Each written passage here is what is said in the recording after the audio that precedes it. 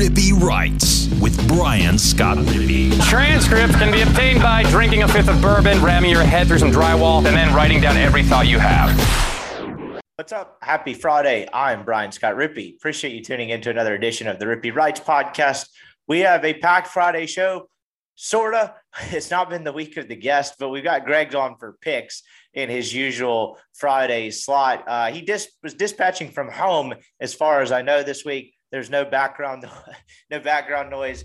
Greg seemed pretty locked into his picks. So in what has become Where in the World is LB's Greg every week for the pick segment. He appeared to be fast at home. I think he was making some duck poppers and ready to deliver some winners. So we've got that at the end. And then I had two guests lined up, and each of them fell through for different reasons. And so I'm just going to do two opens to start the podcast. As I mentioned, it hasn't been the week of the guests. I know some people on the message board were decrying the Wednesday guest. Look, it is what it is. I was kind of scrambling a little bit as I outlined. So we'll be back on a regular schedule next week. Got a great LSU week planned for you guys. So apologies for, I guess, more of my voice this week, lack of guests, but whatever, it is what it is. Sometimes it just really kind of happens that way. But before we get to what I kind of want to get to off the top, it'll be some Ole Miss Tennessee related stuff. And then I guess I'll finally kind of give my opinion on the general media landscape. It's been a very, very bizarre week in media, to say the least. So I'll hit probably on a little bit of that. Then maybe give you a couple of things to watch for in this in this Tennessee Ole Miss game, which is sure to be a fun one on Saturday night. Before we get to that one, remind you the podcast brought to you by Skybox Sports Picks. Who is Skybox Sports Picks? Glad you asked. They're the world's best gambling handicapping website, the inventors of the Skybox matrix interval and advanced modeling mechanism that has helped propel Skybox to the top of the handicapping industry. You need to check these guys out. They're coming off a 5-2 week in the NFL. I need to add up their year to date again, but I mean, they were 9-1 2 weeks ago. You got a 7-0 in week one. It's they're rolling along in the NFL. Had a 12-unit weekend on NASCAR last weekend and chugging along in college football as well. They're going to have a picks package to fit your price range, whether that's week-long, month-long. I'd recommend just doing the year-long all sports. You're going to make your money back and then some, but you can do year-long sports-specific. Point being, they're going to have something that fits your price range. Just go on there, skyboxsportspicks.com. Check out the packages. They've got some cool merch in the store as well. I'm rocking a Skybox hat as we speak, actually. And they've actually got some articles up to make you a smarter gambler as well. Skybox is really the total package. You need to check these guys out. I know you've been using the promo code. I really appreciate that because it lets you know that we sent you, and also that, you know, it's working, this whole marketing thing for them. So I appreciate that. Check them out. Use the promo code Rippy. You'll get 20% off your first purchase. Podcast also brought to you by LB's University Avenue across from Kroger. Greg needs no ad read. He's going to be on for an hour. He kind of talked about what he had, he talked about what he had going on at the store. It certainly made me hungry. But check him out. As always, LB's University Avenue across from Kroger, the OG sponsor of this show. That's original. Apparently the youths are saying OG. So I started adopting that as well. A couple people younger than me in the office. So I got to sound hip for the youths. Anyway, check them out, LB's University Avenue across from Kroger. Today's open, I'll start with more of an Ole Miss Tennessee centric before we get to kind of the second part in the media landscape aspect of this as well. I was diving into some numbers last night, and I think I'll kind of just offer some general thoughts. I want to do like cold, hard facts. Shout out to SportsCenter back in the day. That was kind of one of my favorite segments on SportsCenter, or, you know, 5 keys to the game or something generic like that. I'll just offer a couple of things that I found interesting. Tennessee is obviously playing really efficiently on the offensive side of the ball. Ever since they moved to Hendon Hooker, they've really looked like a different offense. They're operating at a much more optimal capacity all around. They're very similar to Ole Miss. Obviously, they picked from the same tree. Jeff Lebby was Josh Heupel's offensive coordinator in 2019. So very similar offenses. From what I've been able to watch of Tennessee and kind of looking back through some stuff this week, I'll never call it watching film. It's really just watching games and condensed games on YouTube. As Weldon quickly pointed out when we first started doing the Sunday show, it's like, that's not really watching film. That's not really how like the film angles work. So from what I've been able to see from kind of like the casual observance of Tennessee, it's Ole Miss's offense with a couple of different concepts because they have some different style receivers, and they really, really love to run the ball. If you think Ole Miss likes running the football, Tennessee's going to hammer away at the run. I think a lot of that is just a little bit of insecurity at quarterback play. I think Hendon Hooker has shored that up a little bit, but I guess what I'm getting at is they don't have a Matt Corral at quarterback, and they're going to go fast. Hell yes, they're going to go fast. So it's going to be two very similar schemes, two defenses, not a lot of depth. Tennessee's fared better defensively. They have they definitely have a better defensive front on the defensive line, but not much depth. And I'm just not really sure how to gauge them because they haven't played an offense with any firepower. I mean, I think the closest thing would be to Pitt. They gave up 38 points in that game, somewhere along the high 30s,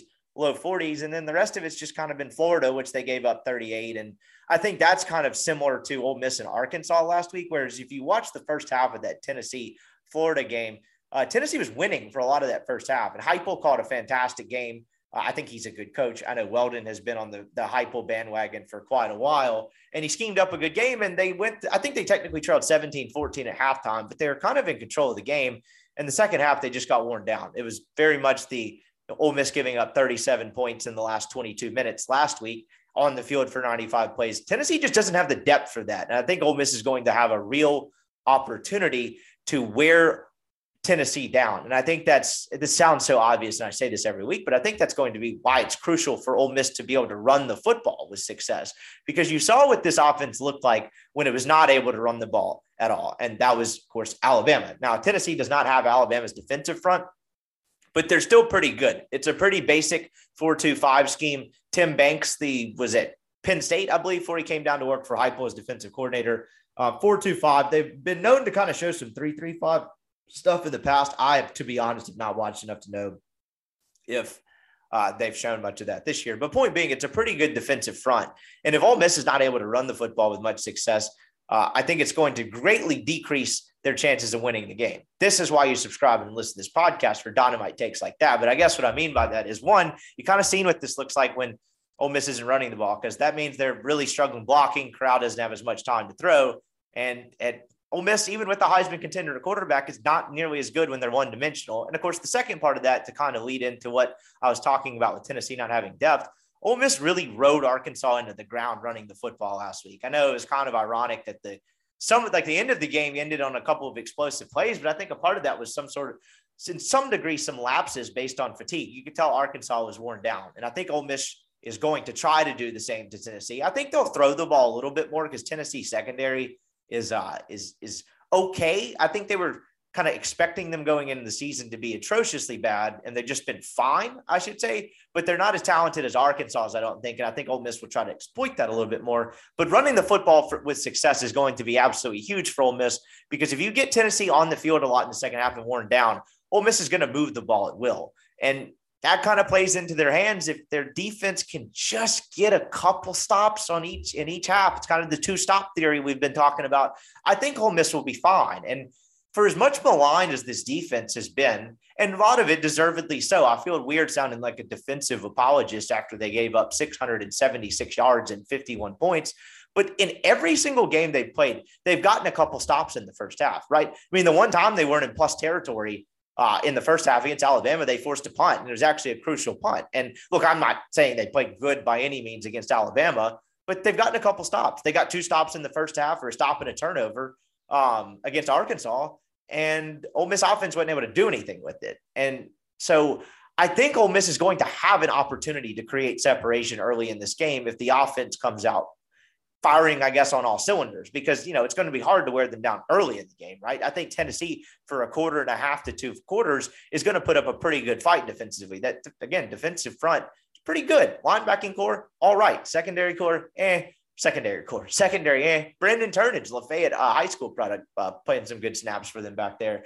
But if Ole Miss can be really, really sharp offensively through the first 18 minutes-ish of this game, 18 to 20 minutes, and your defense gets you a stop and you create separation, I don't really see Tennessee's chances of, chasing the game in the second half working out for them very well because of the lack of depth that they have defensively. And look, the same story goes for Ole Miss. These programs right now are not programs. These teams are mirror images of each other. These programs are not in the same spot. That would be misspeaking.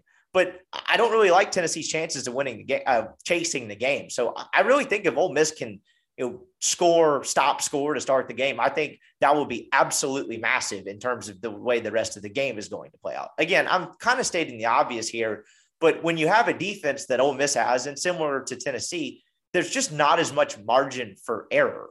And so I think the start of these games is going to be, massive. I thought the start of the Arkansas game was fairly important, even though it didn't go great for Ole Miss. But I think this one, particularly on the road, and particularly given this high-flying offense for Tennessee that likes to go tempo as well, I think it's going to be massively important. So those were just a couple of things I noticed with regard to Tennessee as well. And then a couple other things I'm looking for.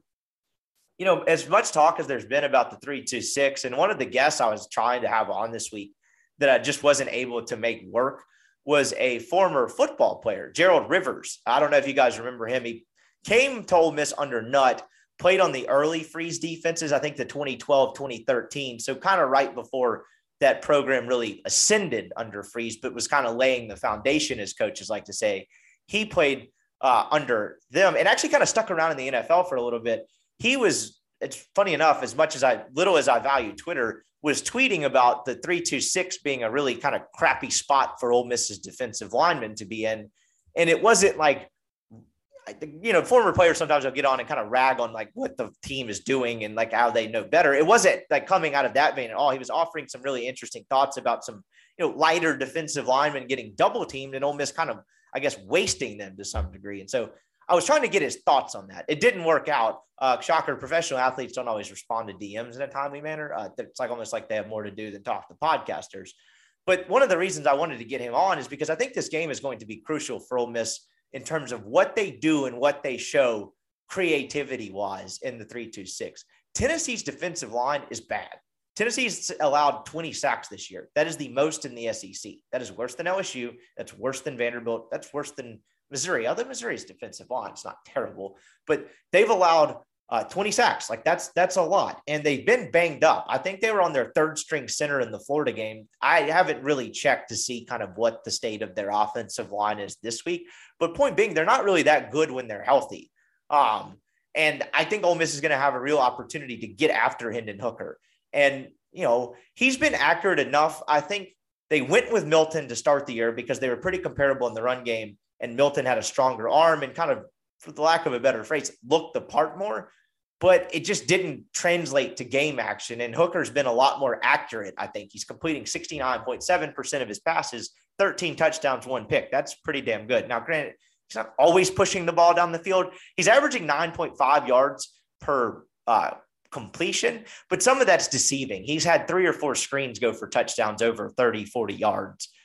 Since he's taken over. So some of that's a little deceiving, but my point being is when you have a average to good quarterback, which is kind of what I would put KJ Jefferson in, what I would put Hendon Hooker in, what I would put, I guess, Emory Jones in, that kind of range, like not the Bryce Youngs and Matt Corrals of the world. Clearly, I think it's going to be important to kind of pressure them and really make them think and make them sweat. What does Hendon Hooker look like when he has pressure in his face? I think you saw some of that in the Florida game. I thought he actually handled himself pretty well. The kid appears to be tough as hell, but he prematurely bailed out of the pocket a decent bit. And, for all Ole Miss's flaws, you saw it with Malik Cunningham in the opening game. They were pretty good kind of when the quarterback scrambles to close that gap and wrap up. I'm kind of thinking about Chance Campbell, Otis Reese. They've been pretty decent in that regard. That spy blitz that they've used with Chance Campbell a couple of times has worked pretty well. I was surprised they didn't do more of it last week. So point being,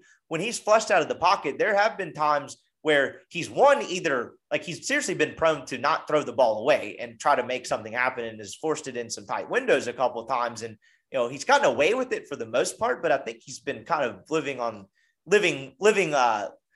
right, I guess, to say in that regard. I think he might be due for a turnover or two, just kind of watching their last 3 games. So I think if you can get pressure on him, one, you're going to get sacks. I mean, if Ole Miss is a little more creative and Sam Williams is, Sam Williams for 85% of the snaps and is kind of invested and engaged and I hate to say trying, but you kind of get what I'm getting at. He could have a monster game off the edge. And I don't think Ole Miss is going to get pressure with 3. They haven't shown the ability to do it all year. 3 blocking, 5 blocking 3, shockingly, has not worked out enough because Ole Miss does not have enough guys that can beat double teams on a regular basis. They just don't.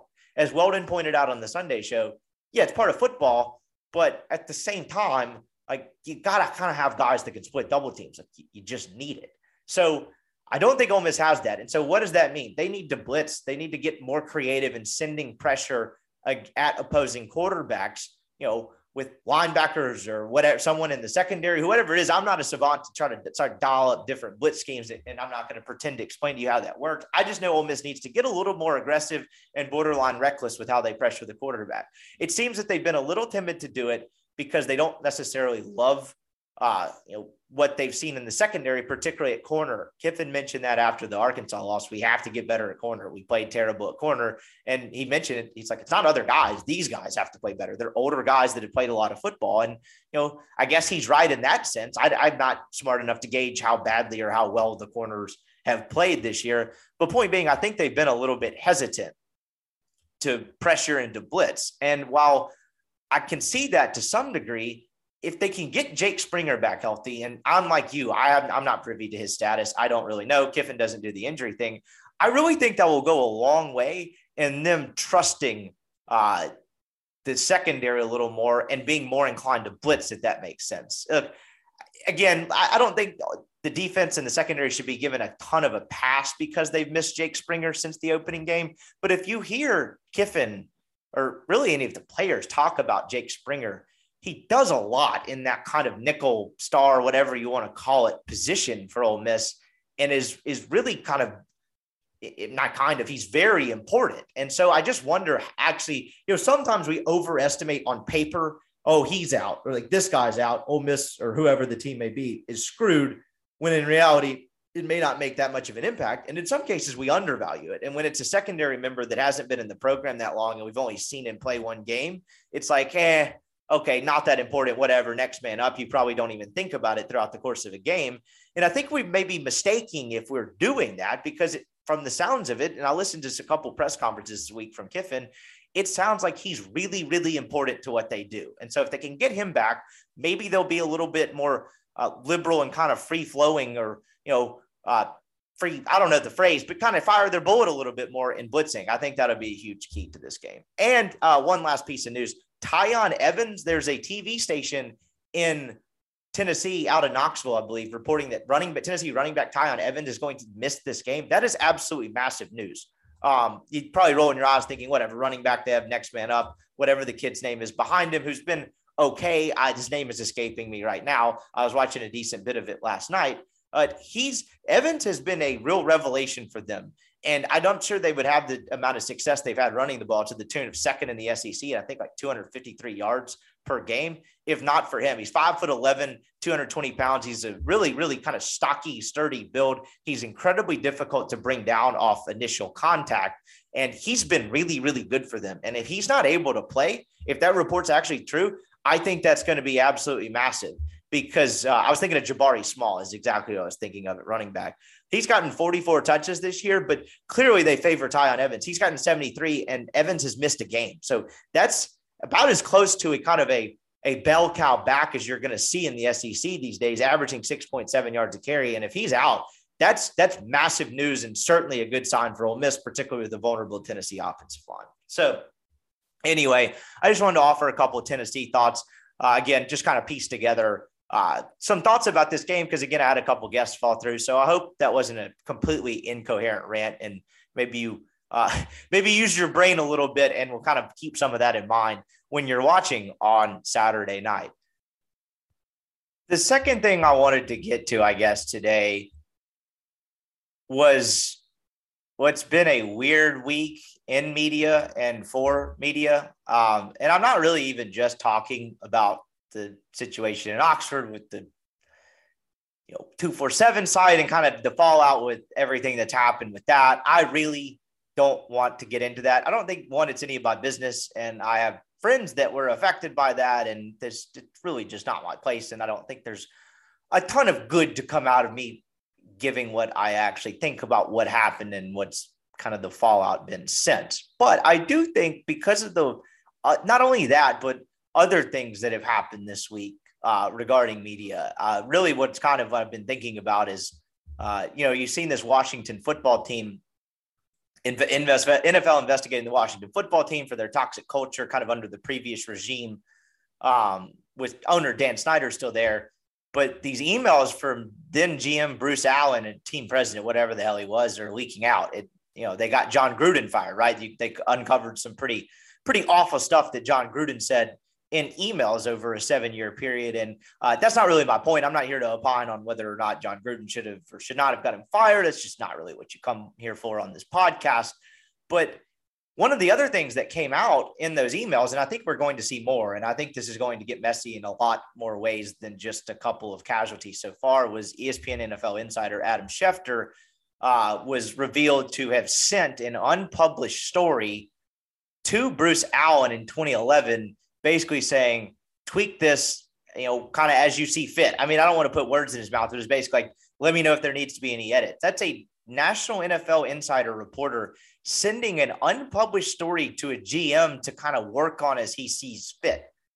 And look, I'm not defending Schefter on this, but it was a story about the impending 2011 lockout. That's a complicated story with a lot of legal jargon and, a lot of, I want to make sure I have this right. Like, I mean, have you ever tried to understand the inner workings of professional sports league in terms of, the collective bargaining agreement and the salary cap? It's complicated. And is it Schefter's job to understand it? Sure. But does he want to be accurate, and can it get really kind of complicated and dense? I guess it may be the thick. Yes, it can, but that's not, he kind of tried to defend it as that being a common practice. Look, I think you guys know at this point, I am not a big J journalism ethics, wear my Badil Mizzou sweatshirt and just look like an asshole, like stickler by any stretch. In fact, I kind of laugh at that sometimes because, and what I'll get to in a minute, is I think journalism is kind of dead in a sense in sports media, and I'm not sure how much existed. Point being, I'm not a stickler, but I know that's not a common practice. That is not sending a story to a source that has not been published. Now, if you want to send like part of what you've written and just like, I could understand if he sent part of it and just like, hey, do I have this detail right? Like, do I have, is this correct? Is this date? Is this, all of this correct? That makes a little more sense. But sending an unpublished story to a source and just saying, edit this, is not a common practice. No matter how much any sort of Northwestern Mizzou grad wants to tell you it is completely not. And I think it's telling on a number of levels. And I guess the last example was, I don't know if you guys saw the Oklahoma student newspaper reporters this week watched from a public building a closed practice via binoculars and reported on who was taking the first team reps, Caleb Williams or the recently benched Spencer Rattler. And I thought, one, so they reported on it, then they got quotes from Rattler's dad and ran with the story. Lincoln Riley, of course, lost his mind, canceled all media availability.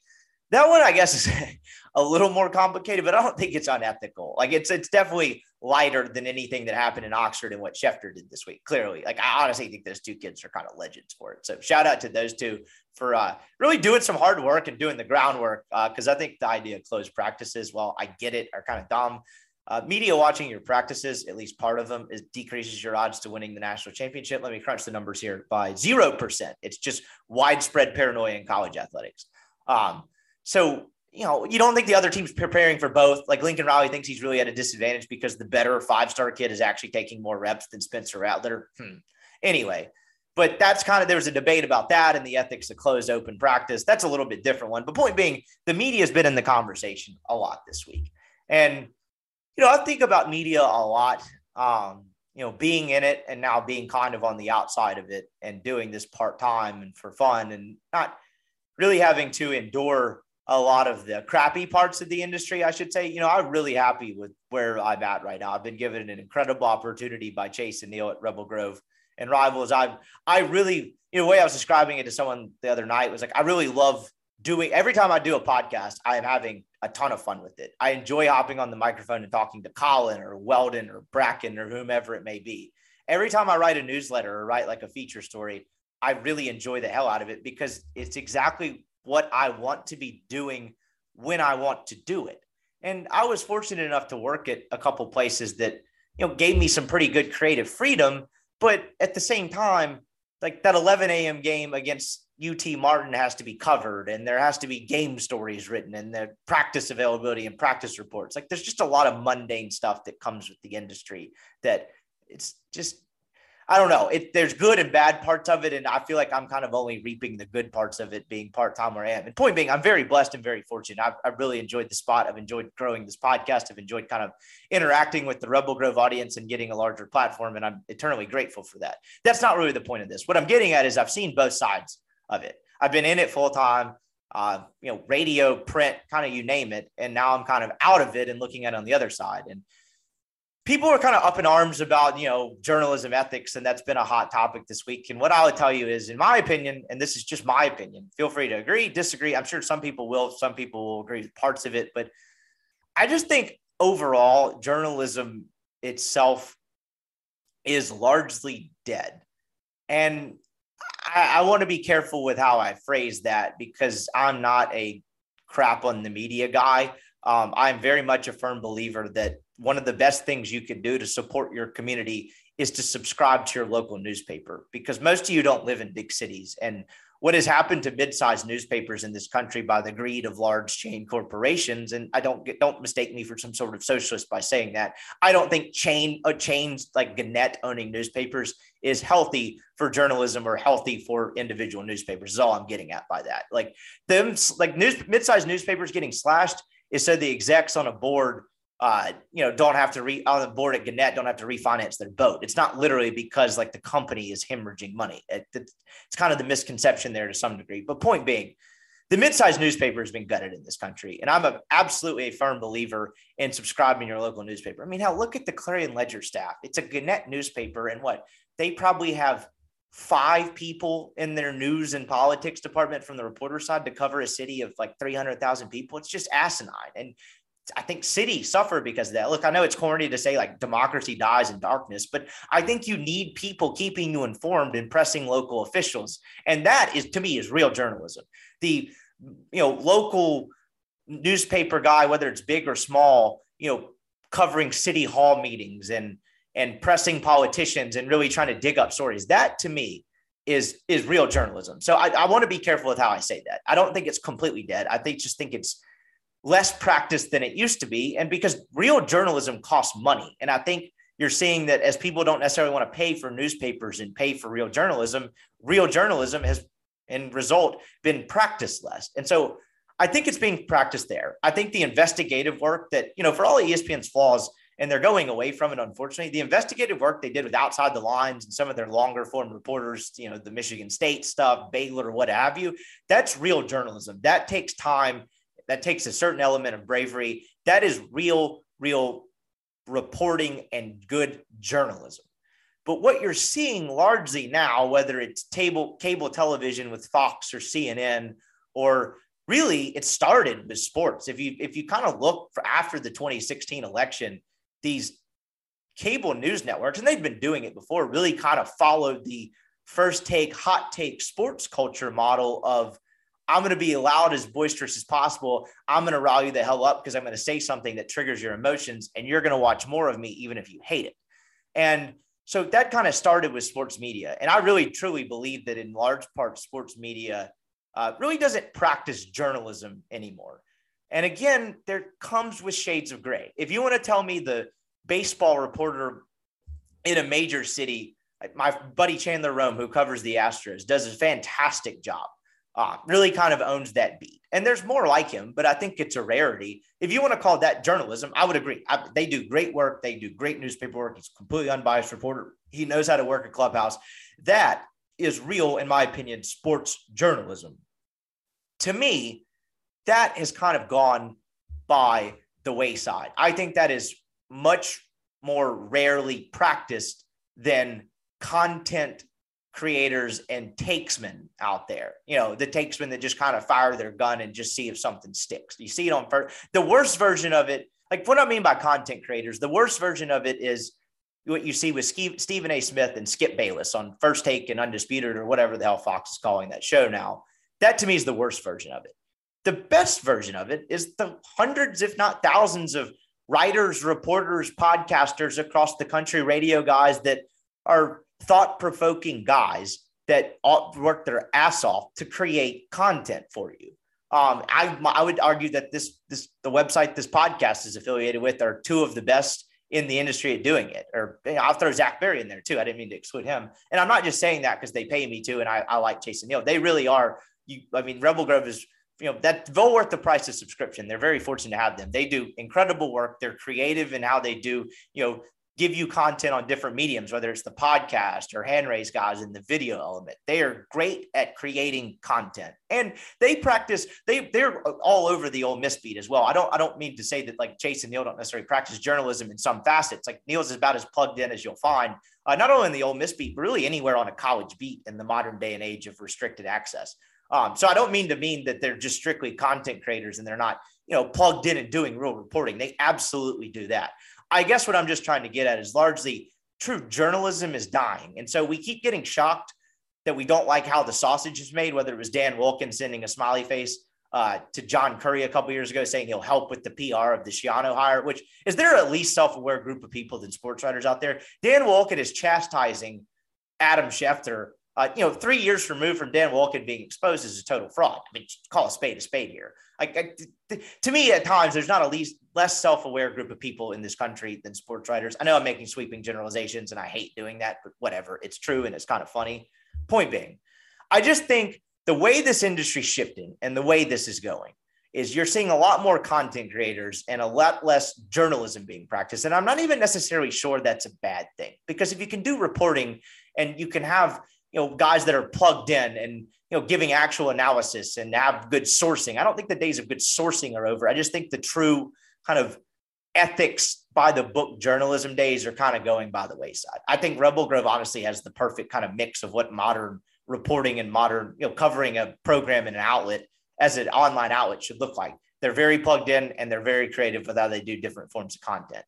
But I think it's more moving more towards models like that. And yes, does this industry have tons of hacks? Sure, it does. There's, for every guy like Chase and Neil that does good content, there's just a complete and total buffoon out there who doesn't know what he's doing, but you're wondering how the hell he got that job.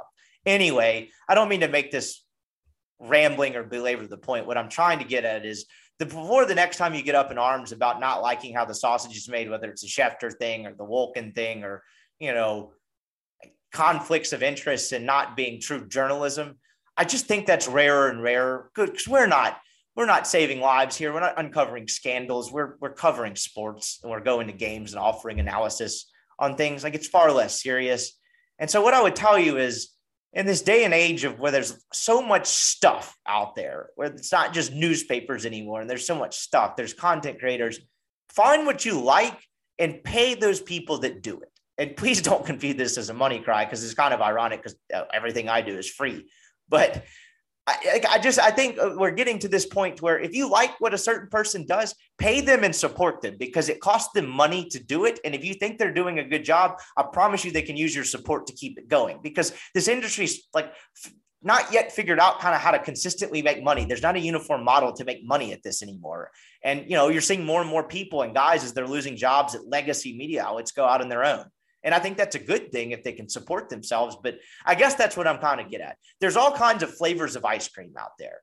There's lots of guys creating content with all kinds of opinions and analysis. And if you find someone that you like, or a website that you like, or a couple people that you like, pay for it. Let that be the way you consume your news, because one, it's worth it. And two, it does cost money to do this stuff. One of my least favorite arguments is I've kind of dumped on media here is the free content guy was behind a paywall. Why do I have to pay for this? Well, do you go to work every day and work for free? No, it's the same thing. And, I think this industry did itself a real disservice in the day and age of clickbait, kind of when they couldn't figure out how to make money at the early stages of the internet. Newspapers were scrambling and everything became free because you wanted as many clicks as possible. And you realize that wasn't sustainable. Like, clickbait is not really sustainable, long-term if you want quality work. And so I'm very anti, why do I have to pay for this guy? I'm just encouraging you. Like, I think that's stupid. I think, you should pay for any product. I guess what I'm encouraging you is to stop getting up in arms about, the way things are practiced, and just find people you like who give thought-provoking analysis that you like and support them. I think that's the way this industry is going as a whole. And again, I think in the end, if people kind of do that and the consumer does that, the guys that suck at this and the guys that don't do things the right way are going to be weeded out because no one is going to pay for what they do, if that is practice. So that's my media rant for the week. That's my media spiel. I hope that was not terribly boring and at least somewhat thought-provoking and interesting, but I just want to give my thoughts on that for the week. Let's get to Greg, and then let's close the podcast. All right, we now welcome on Greg the Meat Sharp Jones. This is another edition of Fresh Cut, sponsored by both LBs and Skybox. We got the Skybox picks ready to roll along for the ride this week. I was actually prepared to do my podcasting duties this week, so we got their picks. We'll probably take a little moment to rehash some last week's stuff. Another big slate in the NFL. I believe bye weeks have begun in the National Football League starting this week. I know the Atlanta Falcons are on a bye after the London game. So fewer games, but some good ones and an interesting college slate, of course, with the marquee game being the Ole Miss Rebels headed to Knoxville, at least for the sake of this podcast. But we'll get into it all. What's up, man? Oh, I was always ready for this weekend. And, man, the Rebels pulled it out, and I think that it's going to be in the same situation that if whoever stops himself is going to win this weekend against Tennessee and Ole Miss. I think you're exactly right on that. If you kind of get the defense to get a couple stops a half, or have someone shoot themselves in the foot, I think you're dead on there. It's going to be a fascinating one. We'll get into that a little bit more as we kind of pick that game. Obviously, we'll go with all the SEC games. A couple more random ones that I threw at Skybox. Then, of course, we'll roll through all the NFL games. Before we take a look at last week, what's happening, what's going on at the store? Road weekend, obviously, after I guess there was a bye week mixed in. Ole Miss is off for 2 weeks, but you had a couple home games in a row. Bye, Alabama. Big weekend last weekend. I was in Oxford. Ole Miss gets a really exciting win, 52-51. What's it been like at the store? What you got going on this weekend?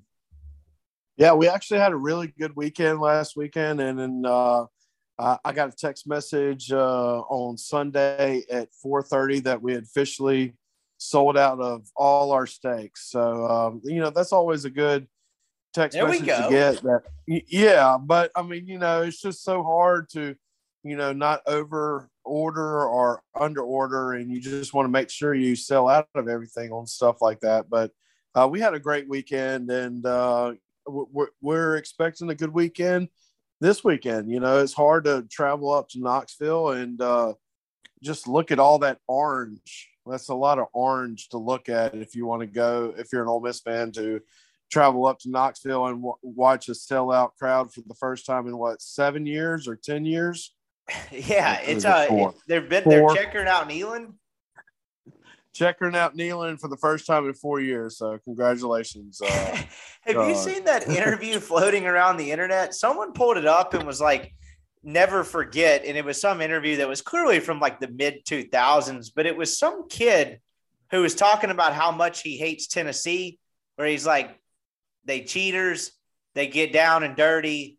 Like, that orange remind me of pumpkin. I don't like pumpkins. You know what I'm talking about? I had never seen it before, but everyone acted like it was some sort of famous interview video. If I find it later in the show, this is terrible podcasting, but I don't find a lot of that like corny video stuff on Twitter funny. I was dying at this. Do you know what I'm talking about at all? I think didn't Arkansas Barstool tweet at Lane Kiffin and saying, where's the play to practice where the defensive lineman pretends to be hurt? I did see that. Ole Miss had we'll call them tempo cramps. They had a lot of cramps to slow down Arkansas trying to go tempo. Hey, look, if I mean, I hate to say it, but if you're not cheating, you're not trying. I mean, like I would think that what Sam Vault's no, it's not Sam Vault. With the Friday Night Lights character, where he's like, you're not cheating, you ain't trying, that sort of thing. Is that Buddy Garrity? Is this the TV Buddy show? Buddy Garrity, yeah. Yeah, there we go. Actually, Buddy Garrity moved to Greenville, Mississippi, and he's in charge of Greenville Christian and making sure they have a super team down there. So, yeah. Buddy you had me for a second. I was like, wait a minute. What now? Dude, that's the hell of a story, dude. They're kicking everyone's ass. They beat Oak Grove earlier in the year. It's kind of a cool story. So I think that I don't know if they've lost one game. I know they beat MRA by like 30. They beat Prep by like 40. I think they beat Oak Grove by like 20. I'm just going to assume they got my mighty Raiders down at JA. If they got MRA I don't think the Raiders made the cut on that. So I think Buddy Garrity is doing really good in Greenville, Mississippi. That's for sure. That's good. That is good. So that's looking. So anything crazy going on at the store before we get to last week's picks, though? I've always asked you this in like dumber ways, but do you do like limited time stuff? Like, what's the rotation? Is there anything in style that's not like, I guess, always there? Anything special going on? Yeah. So like what we're trying to do is, we have the certain like standards that we always do: Swayze sausage, Flying Pig sausage, both of the ribeye sausage, the spicy and the regular. We rotate out either the Harvest apple, which is brown sugar, cinnamon, and Harvest apple and Granny Smith apples, with the Blue Dream, which is the exact same thing, but cane maple syrup and Mississippi farm raised blueberries. So like it's either a blueberry sausage or the apple sausage. So we're actually trying to come up with some new sausages. Maybe like a sausage of the week. We're going to try to do a chili sausage, which is like an all beef sausage with some bacon and some like kidney beans and some pinto beans and some chili seasoning, to where it's very similar to the ribeye sausage, but has that chili flavor. And then we're trying to do that. We're working on the turducken sausage. So turducken is like kind of a Thanksgiving thing, to where it's like turkey, duck, chicken, and just kind of like a traditional thing. So we're going to try to put some cranberries in that sausage. So we're going to try to like do like a Thanksgiving style turkey sausage. So, man, I mean, it's cool whenever you get to like handle your product, and you can order the product and like make your own product. I just got done doing the smoky bacon cheeseburgers, some ground Wagyu with a double smoked bacon, and then you do that pepper jack cheese, and man, it's such a great burger. So it's kind of cool, working at LB's and getting to do, particular things, and being hands-on and trying to do like that Harvest apple sausage, or that Blue Dream sausage with those fresh Mississippi blueberries. No doubt. That sounds delicious. I just got hungry looking at it, and now this grilled cheese that I made does not look very good. So thank you for that. Yeah, so check them out. LB's University Avenue across from Kroger. The next time I'm rolling in there, you keep talking about the smoky bacon cheeseburger, and I just never think to get it. So that will be on the agenda the next time I roll into LB's, without a shadow of a doubt. Or I could forget, just like I do every time, but I'm confident in my abilities to get it that time. Last week we went, let's see, it was a tough week in college. None tougher than me. I went 3-7, 1-0 in the locks. You went 4-6, yep. 1-0 in the locks. Both of our locks were Kentucky, and honest to God, we're not very good at this, and so nothing has actually come easy. But that's about as easy as they come, right? LSU. Oh yeah, man. Like I said, if you weren't in Lexington, Kentucky last weekend, watch the horses run at Keeneland in the afternoon, and then go watch Kentucky football team win by 3 touchdowns against LSU. I mean, that was a good weekend to be in Lexington. Yes, absolutely it was. And then Skybox goes 6-4. So congrats to the math and the nerds. They won out again. We'll get them next time. There's no way a robot's going to outsell me, said Dwight Schrute. And I'm going to take that same attitude rolling in to this week of picks. The NFL actually was a little bit better for us. So as you guys will remember, Skybox doesn't do the NFL because, they have to like sell picks and make money and stuff. So they don't roll with us. I say they don't do the NFL. They absolutely do the NFL. They do not offer them out for free like me and Greg do. You went 8-7-1 and I was 10-5-1. So that's actually pretty solid week. On locks, I forgot to add up the locks. You were 3-1. So you only locked 4. 3-1-1. We pushed the Packers. We got it at 3. It ended at 2.5, which kind of stinks for us. I was same thing, 3-1-1. So we did pretty well. That was a pretty good NFL week for us after a rough couple, and last week was particularly brutal. Some pretty tough beats across the board. We had Texas, and they were pretty much seemingly winning that whole game, covering for most of it, and don't end up covering. I'm trying to think of another one. We got lucky with the LA Chargers. Did you see what happened in the Chargers-Browns game last week?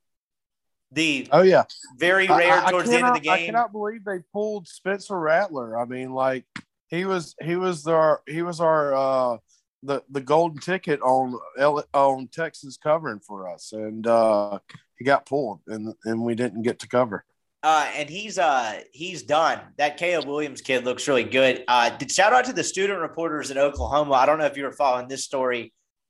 They went and watched a closed practice from a public building on campus with binoculars, then got quotes from Spencer Rattler's father and wrote that Caleb Williams, the backup, was taking the majority of the reps. That, of course, infuriated Lincoln Riley. He shut down all media availability for the rest of the week.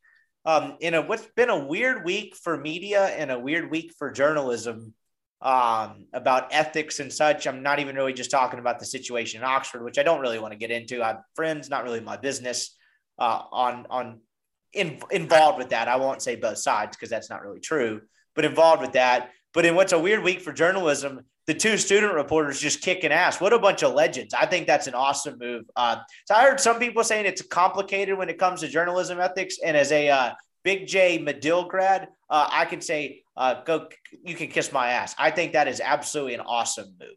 So I am all for that. Did you see this story? Oh, yeah.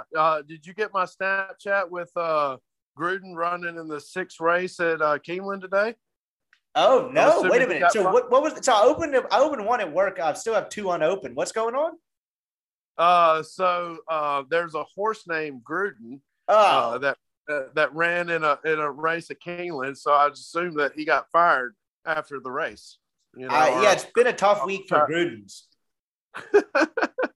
I just thought it was funny. I was just literally because it's actually my friend Jeff Bloom that owns the horse, and they actually named the horse Gruden. And I guess that Jeff didn't realize that the NFL was going to investigate 650,000 emails from 2000 whatever year it was to 2011, and just happened to be John Gruden comes out with on the bad end of the stick. So I just thought that was funny that he named the horse Gruden, and everything came out this week about Gruden. I don't think the warpath from those Washington football team investigation emails are over with either. Did you see Adam Schefter? So Bruce Allen, the general manager there at the time, his emails are getting, investigated. So they have all, and they're getting slowly leaked. One of them included Adam Schefter sending Bruce Allen an unpublished story, basically being like, "Hey, anything you want to change it. Like, thanks for editing." And that's not really an ethical journalism practice. So weird week for the media, but we prevailed in the NFL. And let's get to what should be a pretty awesome slate of college games this week. So the way we do this, to explain the rules to everybody off the bat, we will pick all the SEC games, and then I have a couple random ones that I just find interesting throughout the country that we will do. So I send them to Skybox. They're along for the ride with this. Are you ready to rock and roll on these? I'm ready. Are you still okay with Iowa being favored and storming the field after that win?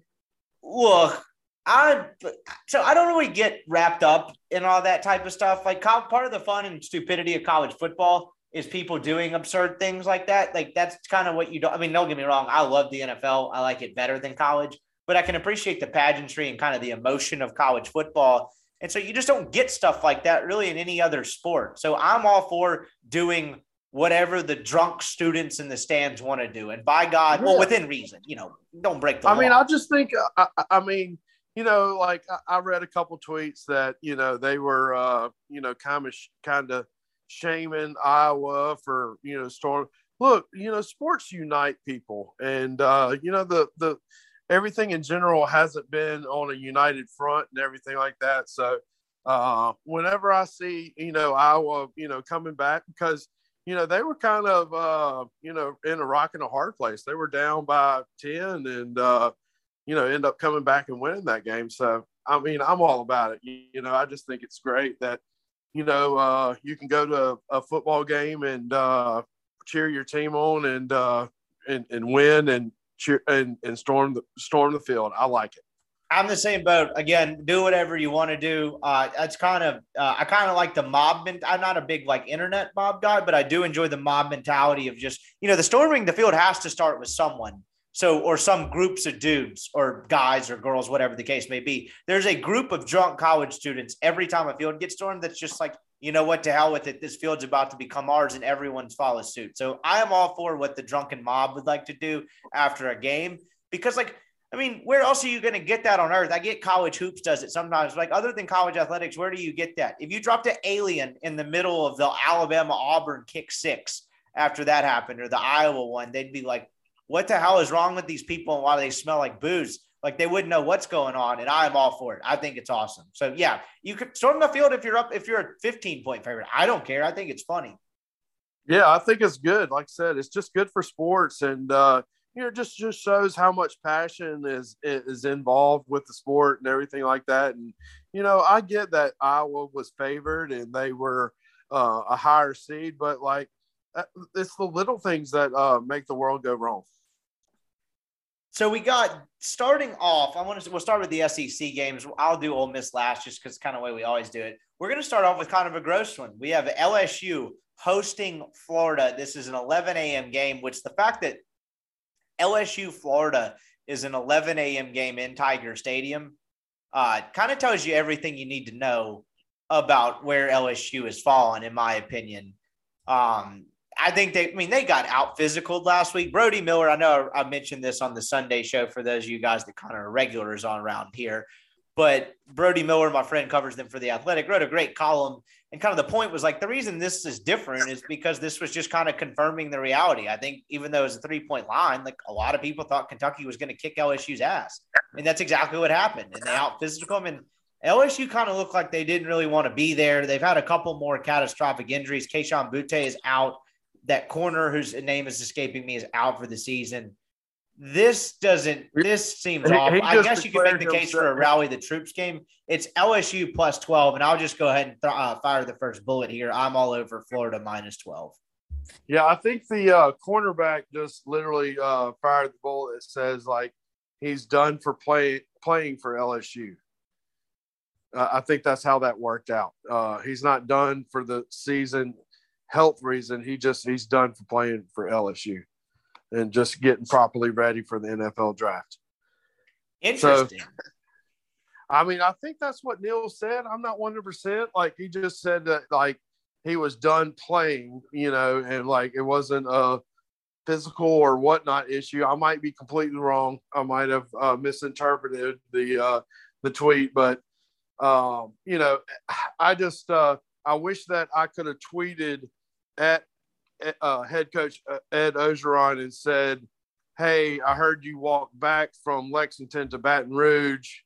And then he would have tweeted at me and said, hey, I did not. I actually flew back. And then I just could reply back and said, I heard from a third party that you actually walked back, but you didn't. So I just think that Ed Ogeron's it's time for him to go, and obviously LSU is going to be paying Ed Ogeron for a long time. And with that being said, I can't see why Florida doesn't roll them up by 3 to 4 touchdowns here. Skybox, let's see where they're going on this. Skybox is actually going LSU. That is fascinating. That strikes me as one of those games where the whole world is probably going to go on Florida, and the guys that do this for a living are going to be on LSU. Okay, take my money. I just don't really see that. But obviously those guys, I'm not doubting Skybox. They know better than I do. I agree. I'm just not buying that. I can't in good faith. And maybe that's why we're squares and not sharps. Right. But I just could not in good faith put my whole cold, hard-earned cash on LSU in this situation. I just couldn't do it. So it's either a stay away or Florida for me, I guess, on that one. We'll go to Auburn, Arkansas next. I want to make sure I have this line completely updated, the most updated version of it. So I am scrolling right now and really just procrastinating on the podcast. This is absolutely wonderful podcasting. No, they love you for this. There we go. All right, we got the updated line. Arkansas back in Fayetteville after really 3 weeks in a row on the road, because if you think about it, the A&M game is in Dallas. They will be back in Fayetteville, I suppose, for the first time since they may have had a game in between Texas. I don't know. I don't feel like pulling up their schedule. They're playing Auburn. They're -4.5 on home against the Auburn Tigers, who are coming off a tough loss against Georgia. Anyone who plays Georgia is going to come off a tough loss against them the next week. That defense is just absolutely unbelievable. Auburn couldn't really do much. That game really went exactly how I thought. We both picked Auburn. Just kind of thought, okay, maybe 16 points is a lot. Maybe the Auburn defense hangs in there. And it honestly kind of went the way I thought it was. What did that game finish? 34-10. And if it had been 27-10, we'd have got, I think we got it at 18, if I'm not mistaken. So whatever the last score got us, but it played out just like I thought. I'm actually going to lock this as my one college lock. Came away very impressed with Arkansas last week. I know it was the Ole Miss defense, but I think KJ Jefferson's good. I think when he's healthy, he's a great runner, and seems to be getting better as a thrower. He wasn't fantastic last week by any stretch. Missed that huge touchdown pass in the third quarter that allowed Ole Miss to hold to a field goal to tie the game at 24. But I thought he was really impressive.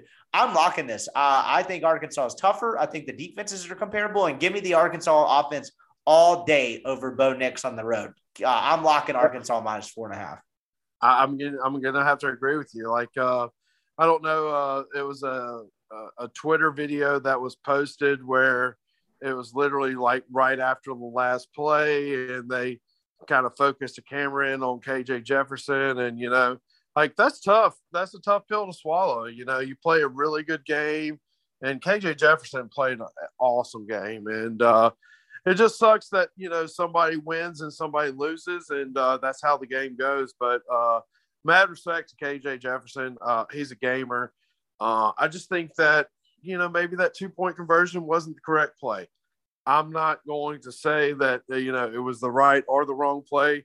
I'm glad they ran that play because it wasn't the right play, and Ole Miss won the game. But I like KJ Jefferson a lot as a player, and I think he's got a future. I really do. And Pete tightens up a couple, passes down the middle and everything. He's got the athleticism and he's got the frame. So I'm going to lock it up with you. I like Arkansas a lot this week.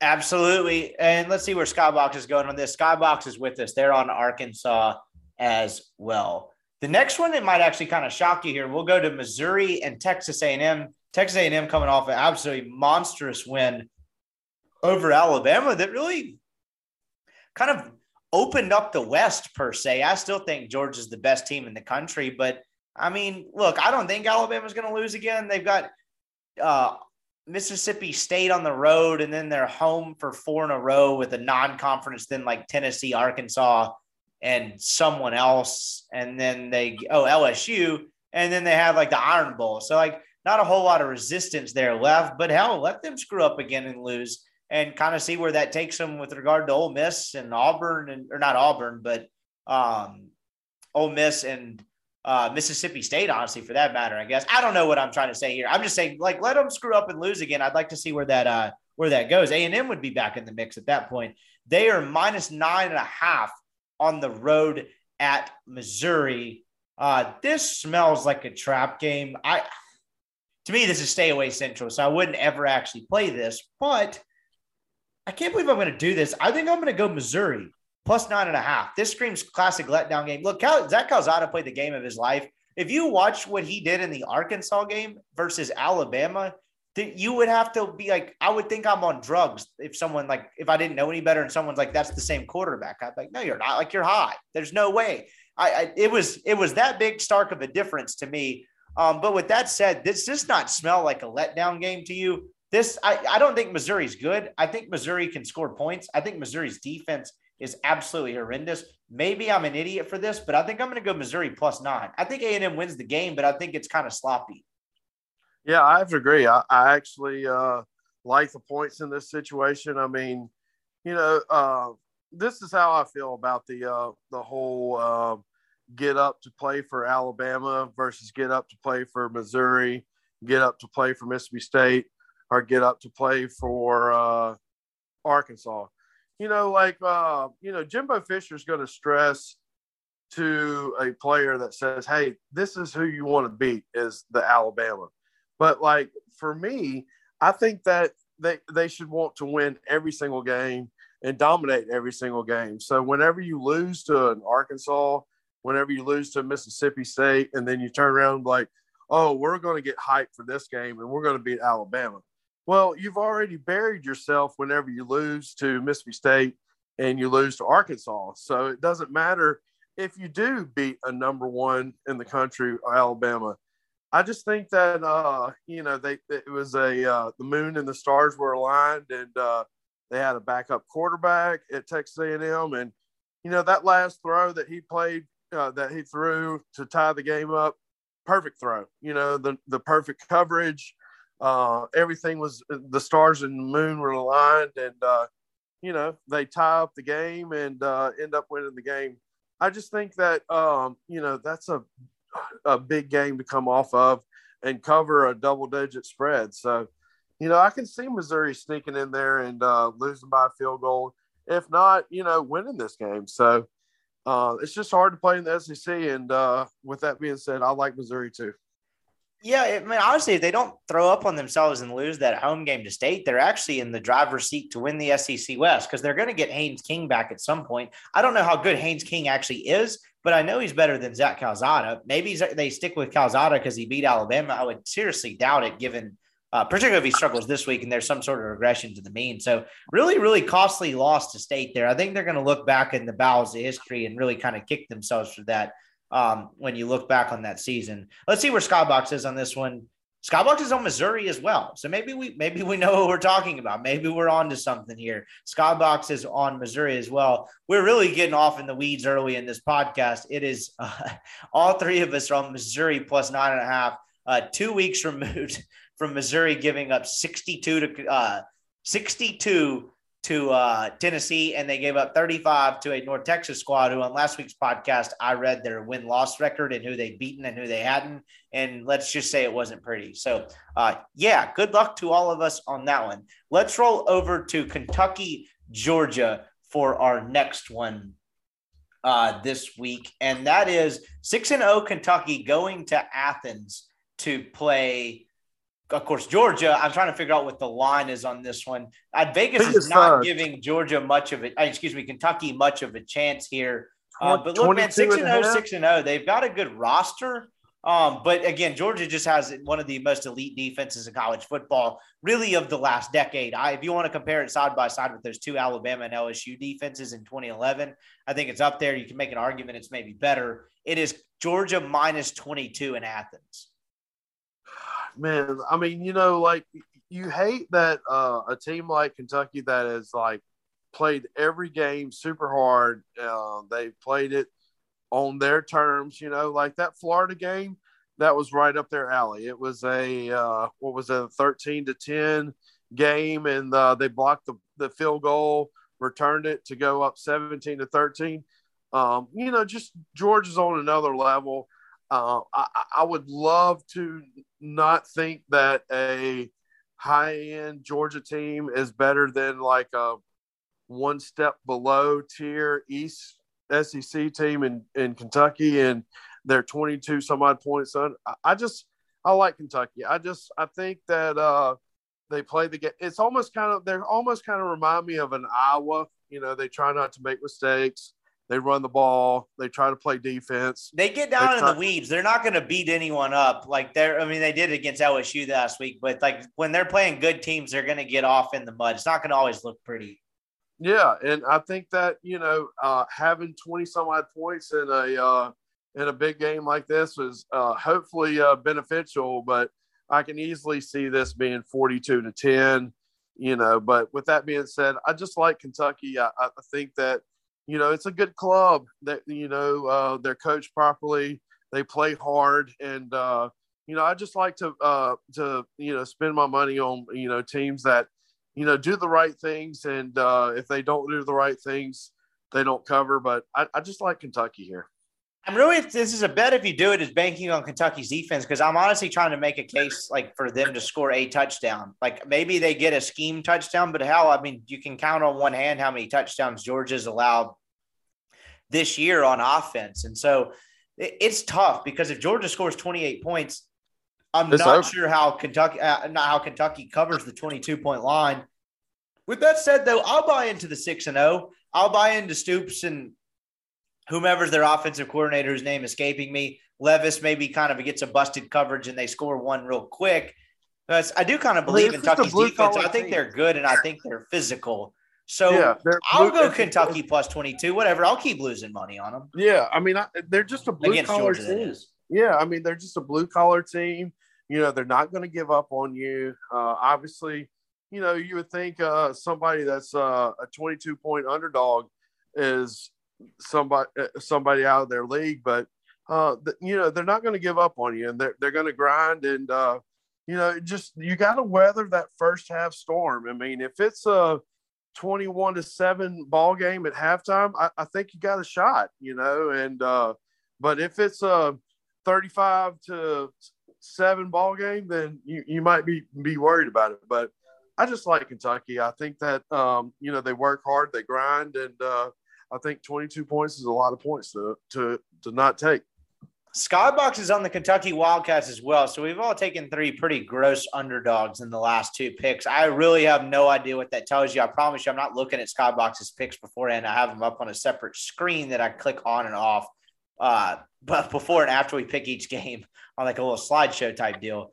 This I don't know what to think about that. All three of them are on all three of us are on Kentucky. I don't know. I think that's a dumb bet, but whatever. I'll just bank on 6-0 being better than 22 points underdog to Georgia, no matter how good that defense is. Georgia's not healthy on defense, and it hasn't mattered. That's the scary part. When they're down, at least one corner and a safety, if I'm not mistaken, when they get healthy and they get some guys back, how in the world are you going to score on them then? So I don't know. That's going to be kind of a fascinating one to watch. Or maybe it's not, and our bets are stupid. But anyway, we're all three going Kentucky there. We got a couple more SEC games to get to.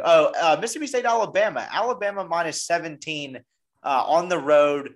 We didn't lock Alabama. We thought it was easy money that Alabama would go on the road and kick the hell out of A&M last week. That, of course, did not happen. They didn't cover an 18-point spread.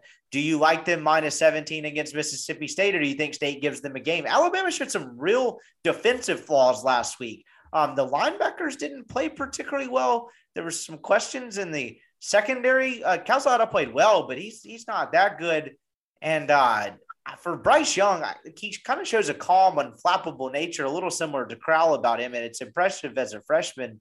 But he also seemingly proved that he couldn't carry a team and win the game on its back when Alabama couldn't run the ball with a ton of success. So I don't know if Alabama's human or if that was just a perfect game played by A&M. It was certainly a well-called game. But what do you think of this? I'll let you go first. I really have no feel for this because State's coming off a win in College Station, but that I don't know how much that changed my opinion of them. What do you think?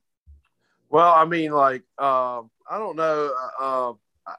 I've never been a five-star athlete in my life, and I would think that it would be awesome to be a five-star athlete. But whenever I get the keys to my Charger taken away, and I have to walk to class and walk to practice and run a lot in practice, I don't think I'm really excited about being an Alabama football player. I think that they practice. I mean, I just feel bad for whoever plays Alabama after they get that beat, So I just see Alabama rolling through it. I mean, I hate to say that I thought that this would happen last week with Texas A&M, but Texas A&M, maybe Jimbo kind of stuck a pitchfork in their butts and said, hey, I want to be the first one to beat Alabama. We have the talent to beat Alabama. We have the players to beat Alabama. We are at home, everything is good, because it's hard to beat Alabama in Tuscaloosa. But with that being said, it takes the perfect storm to beat Alabama, and I just think that it kind of worked out for Texas A&M last weekend, and they pulled off the upset. I don't know, whenever Alabama went up that touchdown, I was like, oh, there they are, and then Calzone makes that wonderful throw on that one-on-one coverage with that, that deep slant and, tie it up. And I'm like, all right, well, Texas A&M's going to win this game for some strange reason. So I just don't think the Alabama football player is really excited about the practice and what he had to do this week. And with that being said, I can easily see 35-7 or 35-10 at halftime, and just put it on cruise control. So I think Alabama rolls this week. Yeah, I'm going to go on the same side. I just think Alabama 2 weeks in a row. State's defense is pretty good.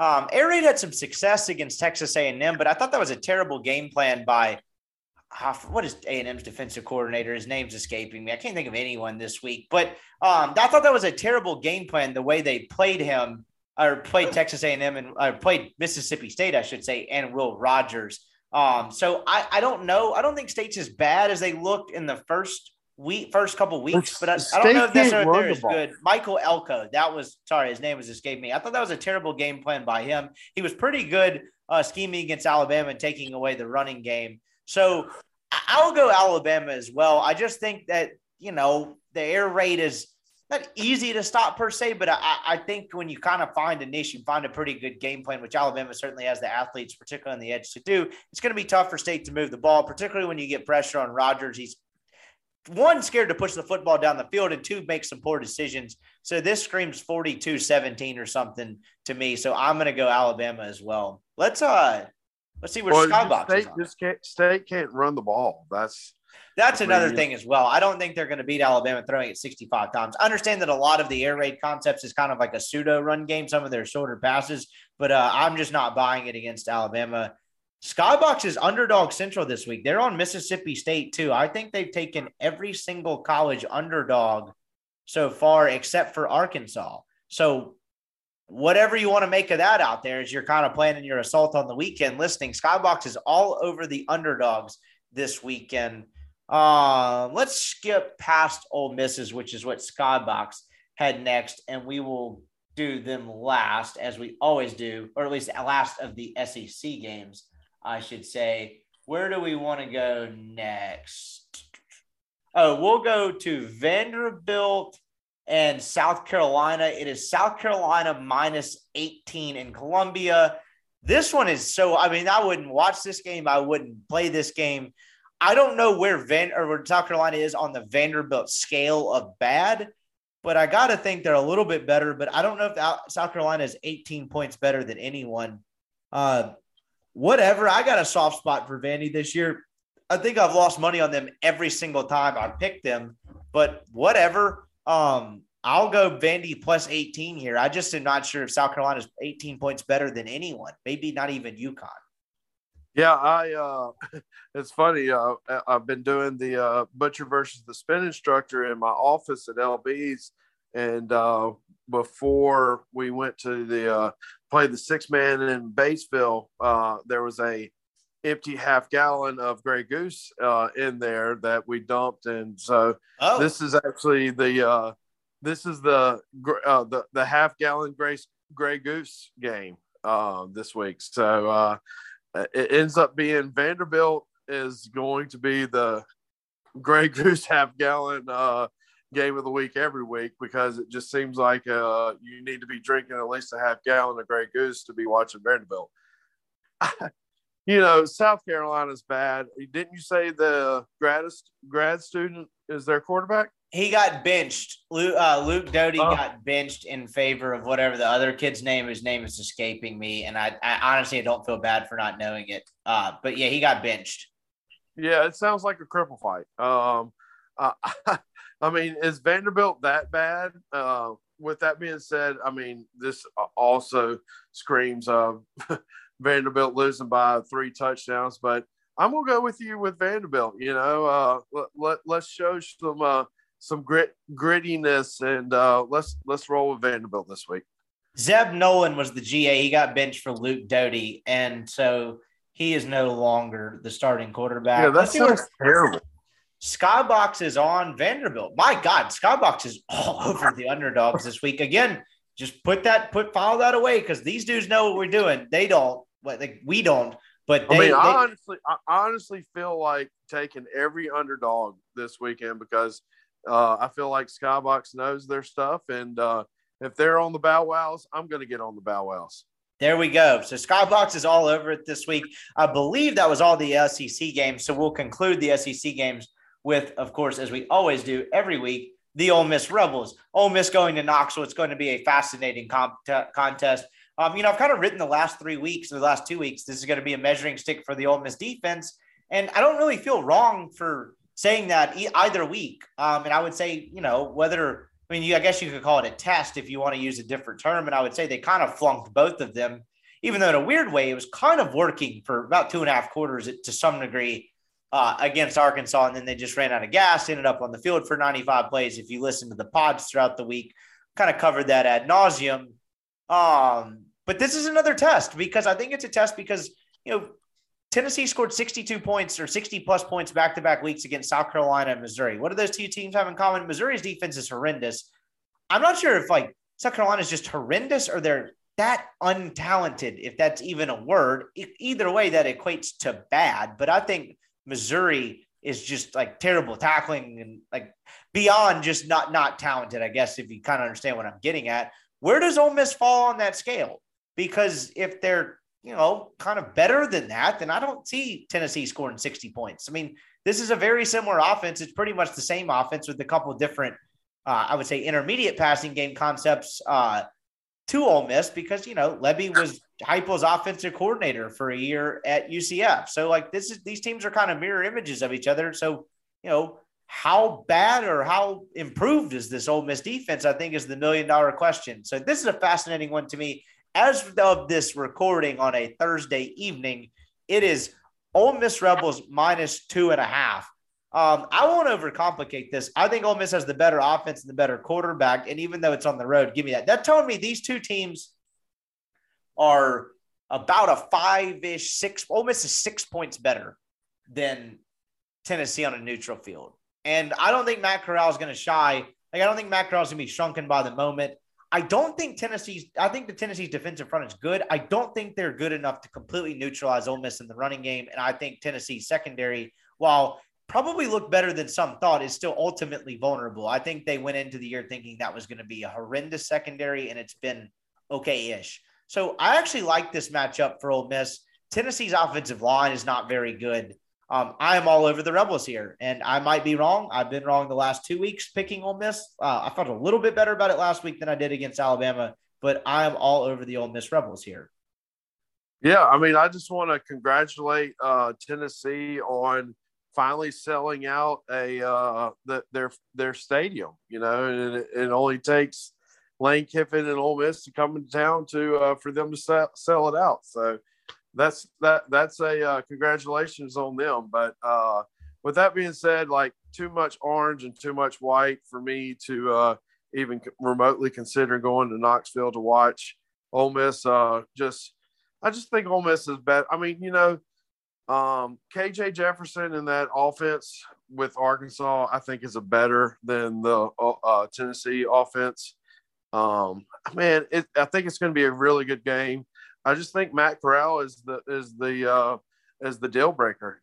He's going to make plays whenever a play needs to be made, and I think that the Tennessee offense will eventually stop themselves, or maybe Ole Miss gets a couple stops to win the game. But I just think Ole Miss is just too good, and I think that Ole Miss will win by 10 points. There you have it. You're confident in that. I actually kind of like this matchup for Ole Miss as well. It's 3 weeks in a row. I didn't really have a feel for last week's game, but I figured I'd just take Ole Miss and the whatever they were given at home. I think it was 5, and that game ended up kind of weird. But I was certainly wrong about them again in Alabama because I didn't really forecast Ole Miss with a healthy offensive line, not being able to block at all. So at the risk of sounding like a homer, I actually do kind of like Ole Miss in this spot. I don't know if they'll necessarily blow the doors off of them, but Ole Miss would have to really shoot themselves in the foot to lose this game, even if it's a shootout, to be honest. Because as much maligned and as bad as this defense is, before they've gotten worn down, they've gotten stops early in every single game.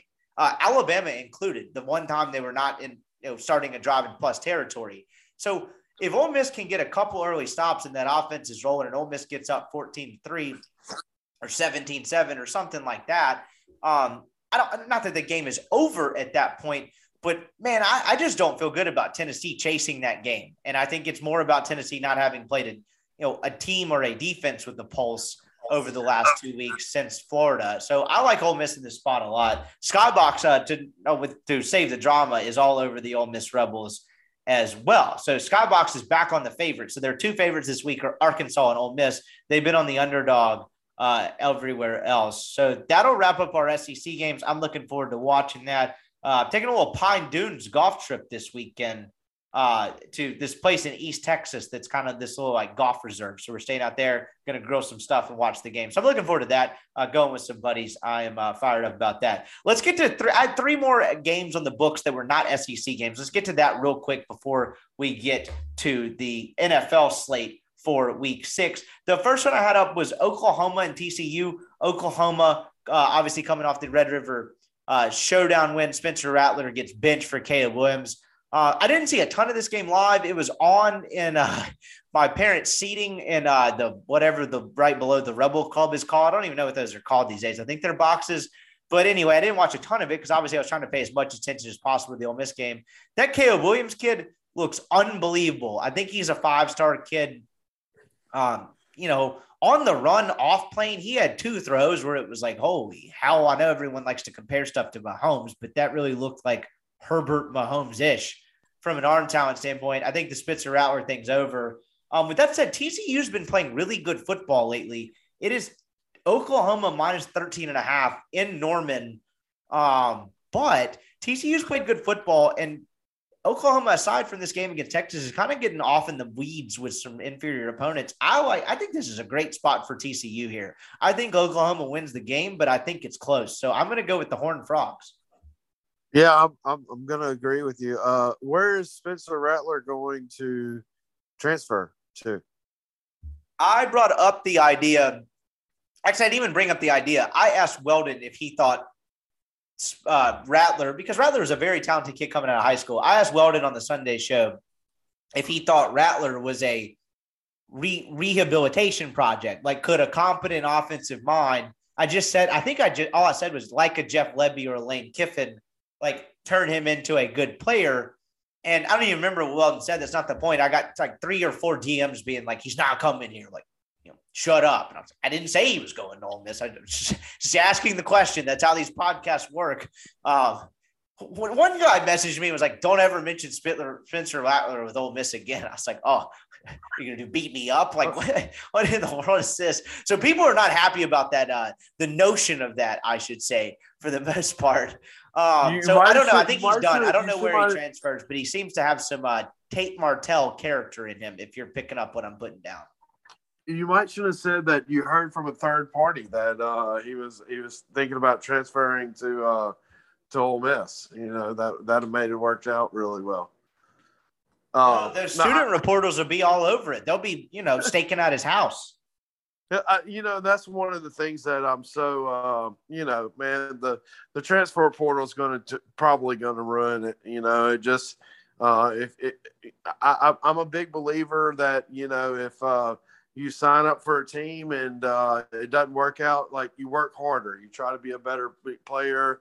You try to be a better teammate. And instead, this transfer portal just says, it didn't work out, go to another school, So I don't know. I mean, I don't care where Spencer Rattler goes because I think I watched that QB1 season and Weldon actually alluded to that. He said he came off very unlikable. Yeah, I mean, like, I just, like I said, all it takes for me to watch a couple episodes of that to where it's like, well, then I don't blame Oklahoma for canning him. So with that being said, I'm pretty sure Spencer Rattler has the talent to be a QB1, but you just got to build some character. You got to, whenever certain things, get put up against you, you gotta work harder. So instead, transfer. But I like TCU. I think this is a field goal touchdown game. I like TCU a lot.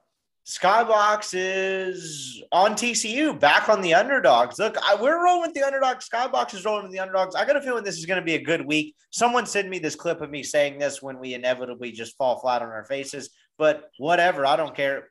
We're the nerds and the jocks are in agreement. We can just call ourselves athletes. You cut up meat. I podcast. That's pretty athletic. I play golf. That's pretty athletic. That's true. We both play golf, so we are athletes. So the athletes are agreeing with the nerds here. So watch out, because we're coming to take all of Vegas's money, and I cannot wait to do it. So they're back on the underdog for that one. Two more real quick before we get to the National Football League. We are going to go – where do we go next? Where did I send Skybox? Oh, Texas, Oklahoma State. Oklahoma State is +4 on the road back at Austin. So this game is in Austin. Texas -4. I think Oklahoma State is sneaky good, but Texas has looked like a different team since the Thompson kid took over at quarterback, and it was kind of a soul-crushing defeat last week. And, first-year head coach, if there's ever a rally the troops game, I should say, it would be this. The first-year head coach, not a ton of expectations, even though it's Texas. I think this is a 17-point win for Texas, where it really feels like they stomped them. And that's me. So that's someone who's higher on Oklahoma State than I think most people are. I think Oklahoma State's still undefeated, if I'm not mistaken. So I'm going with Texas here. Where are you going?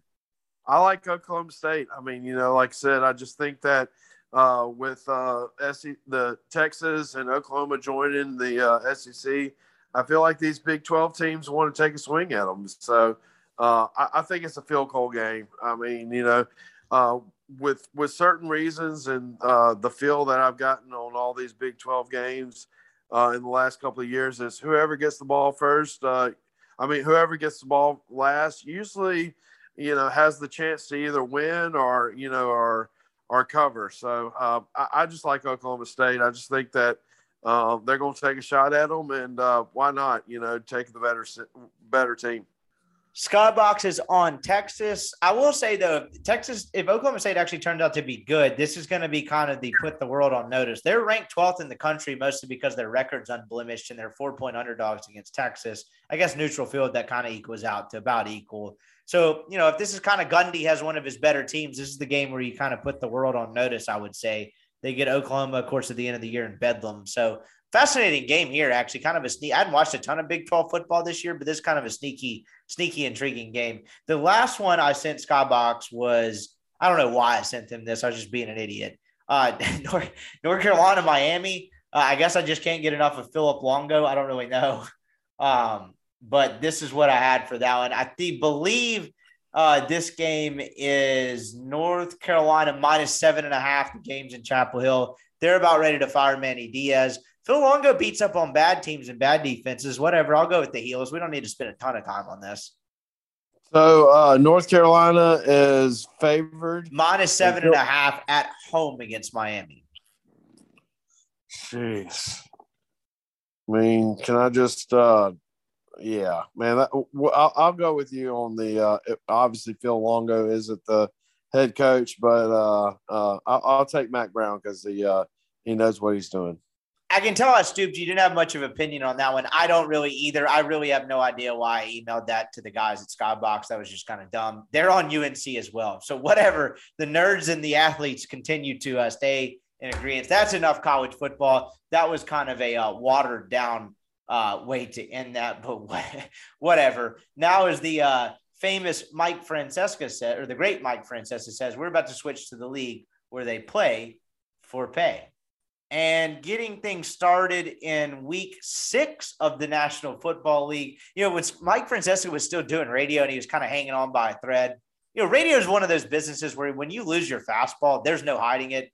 When these old guys have, Mike Francesca is a radio legend. I'm not disrespecting what he and the Mad Dog kind of did for radio, but when you lose it on live radio every day, there's no hiding it. Like when you're a writer and you've kind of lost it and there's the great old writers, you can kind of hide it because 1, you don't have to write as much. And 2, you can kind of focus on bigger moments and they still have historical perspective.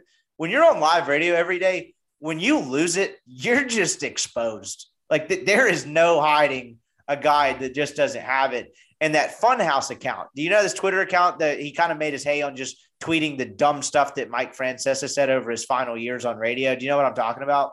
Oh yeah. I think that's in correlation to golly, who's that MLB umpire that's Angel Hernandez? Yeah. I think that's like an adjacent account to both of those.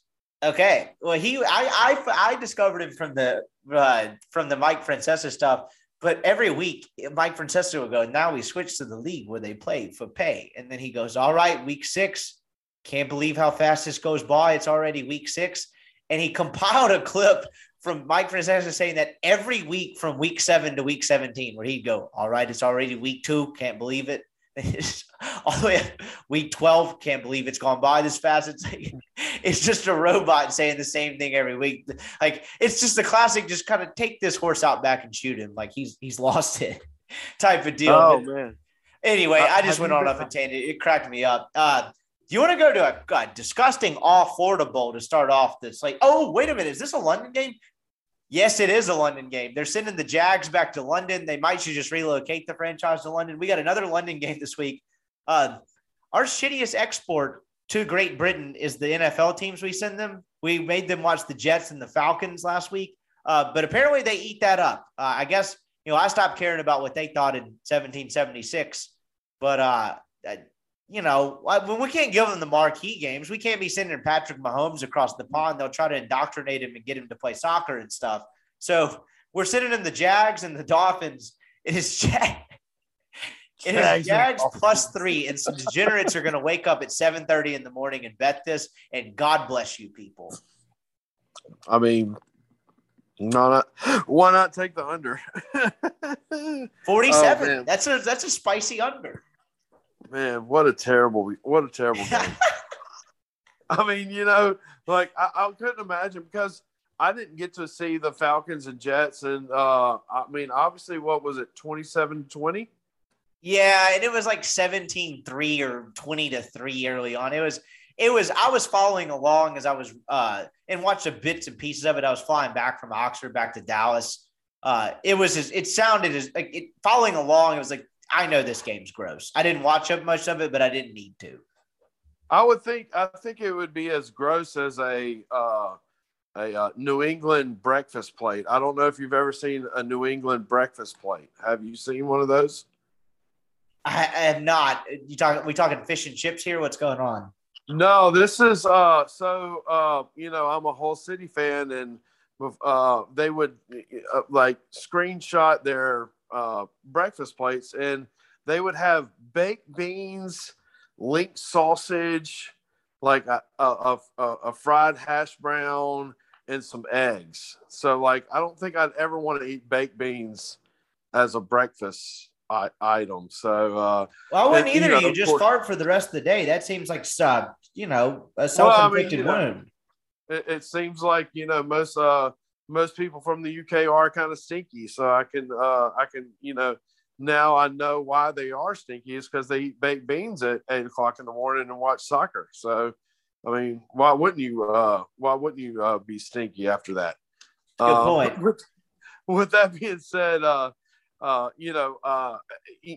glad that the NFL has decided to just pull the trigger on sending every terrible team that they post investment in over to the pond, to the long pond, and see. What's the game again? I've already. It's Jacksonville plus 3. You know what? I'll say it. Jags get their first win, because how fitting would it be for Urban Meyer to get his first win and it not come on American soil? Jags plus 3. Yeah, and I don't think there's a lot of dance clubs over there in England to where he could sit in his chair and grab some grapes and fruit. So, let's go with Jacksonville. How about that? Yeah, what do they call the coaches that stink in Ted Lasso? Wankers? Do you think he's walking around the pubs being like, hey, I have a wanker? I don't know how that works. But hopefully he's not hitting the pubs again. Hopefully he's learned his lesson. We spent entirely too much time on that game because he's a wanker for sure. Absolutely. He is a wanker. It is Urban Meyer the wanker. He is a wanker, and he, his wanker got into trouble as well. Literally likes tweets about him being bad. So, that makes you a double wank. We'll stay in the AFC South on this one. Colts -10 at home against the Houston Texans. Both these teams blew games last week. Houston, a little more expected, I should say, blows one to New England in a game they really should have won. Davis Mills, actually, the rookie from Stanford, still replacing Tyrod Taylor. I'm assuming if this game's a 10-point game, Tyrod Taylor's not healthy. Looked kind of frisky for parts of that game. He did some nice things. I think he was like 16-19 or something at one point, something crazy. Wasn't really pushing the ball down the field, but a bad team that is the Texans kind of threw up down their leg. And then, my God, the choke job of the Indianapolis Colts on Monday Night Football. I get Lamar had an all-time performance. He was incredible, and two things can be true at once, but man, they pissed that away, which would have been a huge win for them. Indianapolis -10. Call me crazy because my first two bets in the NFL are going to be the Jaguars and the Texans, but I don't think the Colts are 10 points better than the Texans. Maybe I'm an idiot. I'm going to go Texans +10. Well, I just hate to agree with you, but I'm going to have to agree with you. I just, like I said, I thought the Colts had an opportunity to win that game and, kind of shake up the the AFC South, but, it is what it is. And, Lamar Jackson's a good player. With that being said, he was unbelievable in that game. Oh, yeah. Which was a fantasy dynamite. I had a guy that had Andrews and Lamar Jackson, and that was like 81.5 points combined. They each went for 40 bombs. And you just, sit back and relax and you watch it and you just kind of stress, like, why doesn't NFL push this guy a little bit more? Because, it's good product. Risky game here, staying with the 1 o'clock slate. Bears hosting the Packers. Bears have gone with Justin Fields, even though, Matt Nagy was kind of publicly enemy number one throughout the offseason and really through the season's first 3 weeks for insisting that Andy Dalton, the Red Rifle, was the starting quarterback and the Fields wasn't ready. Fields did not look good 2 weeks ago against whomever they played. I can't remember who it was. It was pretty good defense. I'm not even going to try to remember. But the last 2 weeks against the Detroit Lions and against the now embattled Las Vegas Raiders, they've looked pretty good. And I hate to say it, but the Bears kind of have something here. That defense is still really good. And if they're halfway competent offensively, a lot of people thought Nagy might be one of the first coaches fired this year. He seems to be kind of an asshole. Like, he's kind of one of the guys that when the modern day and age of press conferences, you have dudes just giving other guys credit because that's just what you say now, even if they don't believe it. He's actively just trying to take credit away from Fields. Like, he wants to be the genius behind it, which is kind of what he was the first year with Mitch Trubisky, and more power to him. So as much as I hate to admit it, they might kind of have something here. It's Bears +6 in Soldier Field. And I think the Packers are good. I think that week one was a fluke, but why would I not take the Bears +6 here? Yeah, I like the Bears too. And, I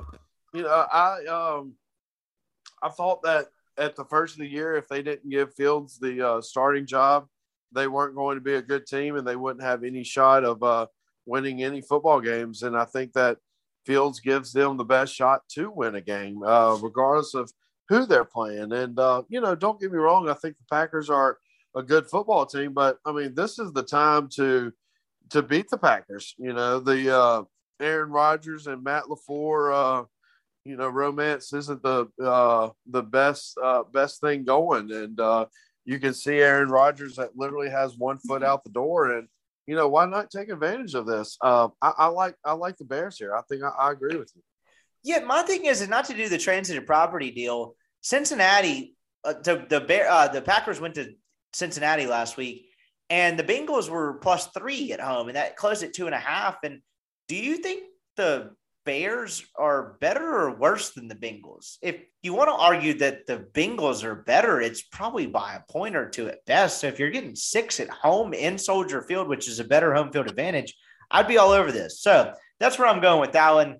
We're in agreement on that. Here's kind of a fascinating one, but not necessarily for good reasons. The Washington football team is +6.5 at home against the Kansas City Chiefs. Kansas City has some issues.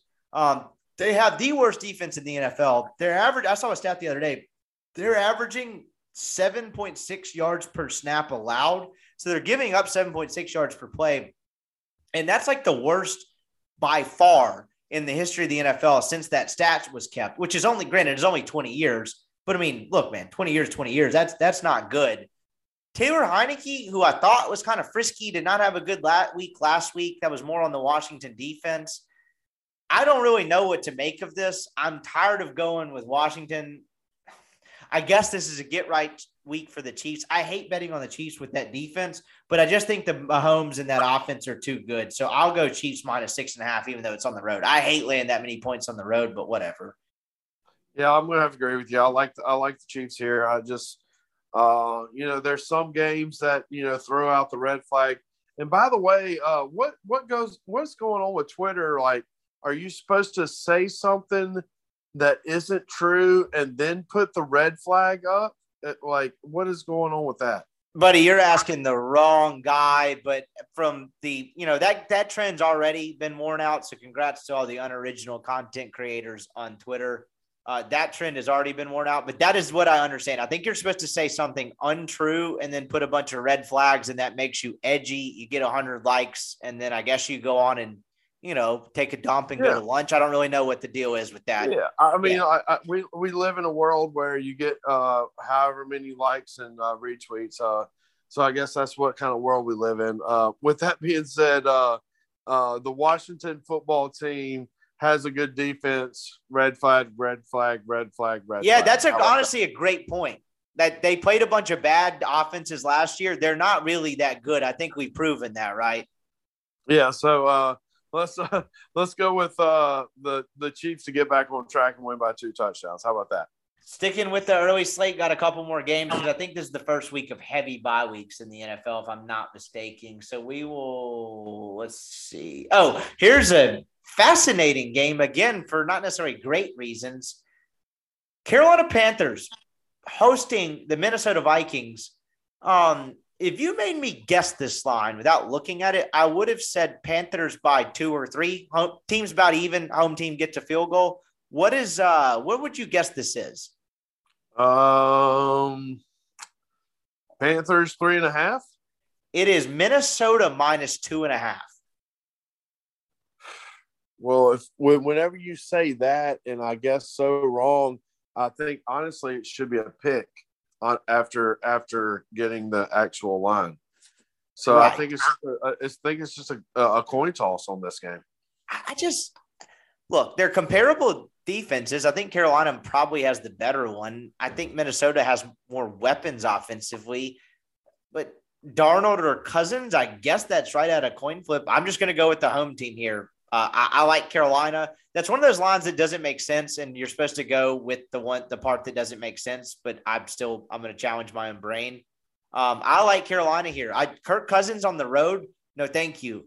At least Sam Darnold can run a bit. I know he looked terrible last week against the Eagles. They should not have lost that game. I cannot believe Carolina blew that game to Philadelphia. Carolina was in control of that game for literally 48 minutes. And then all of a sudden it was like, oh, the Eagles are going to win. Like, what's this happen? And then the same thing with the Vikings. They were in control, seemingly an insurmountable 16-3 lead against the winless Detroit Lions. And then they throw up down their legs, should have lost the game, and it took a 50-something yard field goal to break the Lions' hearts again. Sucks to be a Lions fan. But I'm just didn't the coach cry after the game? He did. I'll give him a pass on that. He's lost on a 66-yard field goal and a 53. I'd probably tear up too. Well, I mean, I think he's bringing a particular mentality into the program, trying to bring a no holds barred, He did. He said if it was up to him, he would have a real lion on the sidelines, and I don't think it was caged either. Yeah, I can just hear Lane Kiffin saying that he wants some sharks on the sidelines, swimming around and getting thrown chum whenever the defense can't convert a 3rd and 10. So that'd be kind of badass.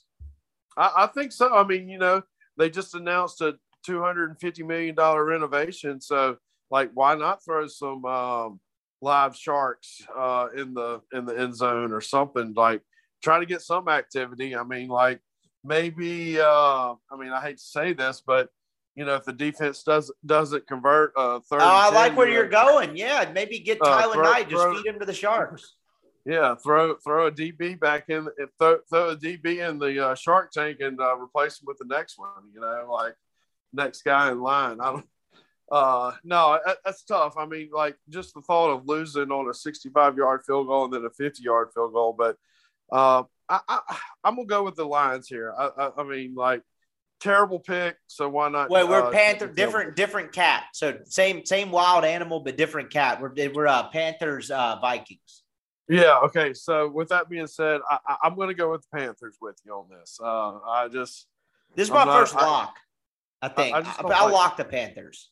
I just don't like the Vikings. I just think that Kirk Cousins is, I don't know, he's a head scratcher for me. I hate betting on and against Kirk Cousins because when he's against him, you're like, damn it, how is this dumb asshole completing passes still? And then when you're betting on him, it's like, why can't he throw it past the line of scrimmage? It's the worst. He makes like millions and millions of dollars. It's a terrible experience. So last 1 p.m. game. Oh, here's a tasty one. Baltimore Ravens -2.5 against the LA Chargers here. Lamar, incredible game. We already rehashed that. Herbert wins a wild one against Cleveland last week in a game you could probably argue Cleveland should have won, but things got weird kind of late. That came down. We both took the LA Chargers last week because we trusted Herbert more than Baker. Honestly, I'm on the LA Chargers here on the road. I'll take the 2.5 on the road. I think they're better. I think they have a better defense, and I think Lamar struggles a lot more against better defenses. It's not even the passing. I think they're just able to corral him more running the football a little bit as well. I actually really like the Chargers in this spot. I'm going to go with Lee Corso, not so let me pick up a pen. Not so fast. I like it. Hell yeah. Friend.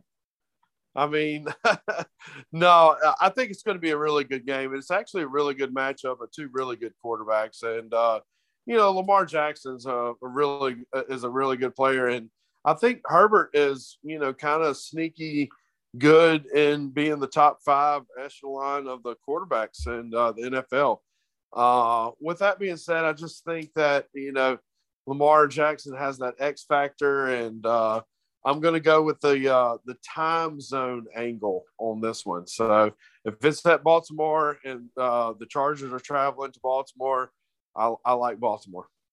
Yeah, I'm with you there. Well, no, I went the other way, but I understand what you're saying. That's a coin flip game. That's going to be absolutely unbelievable.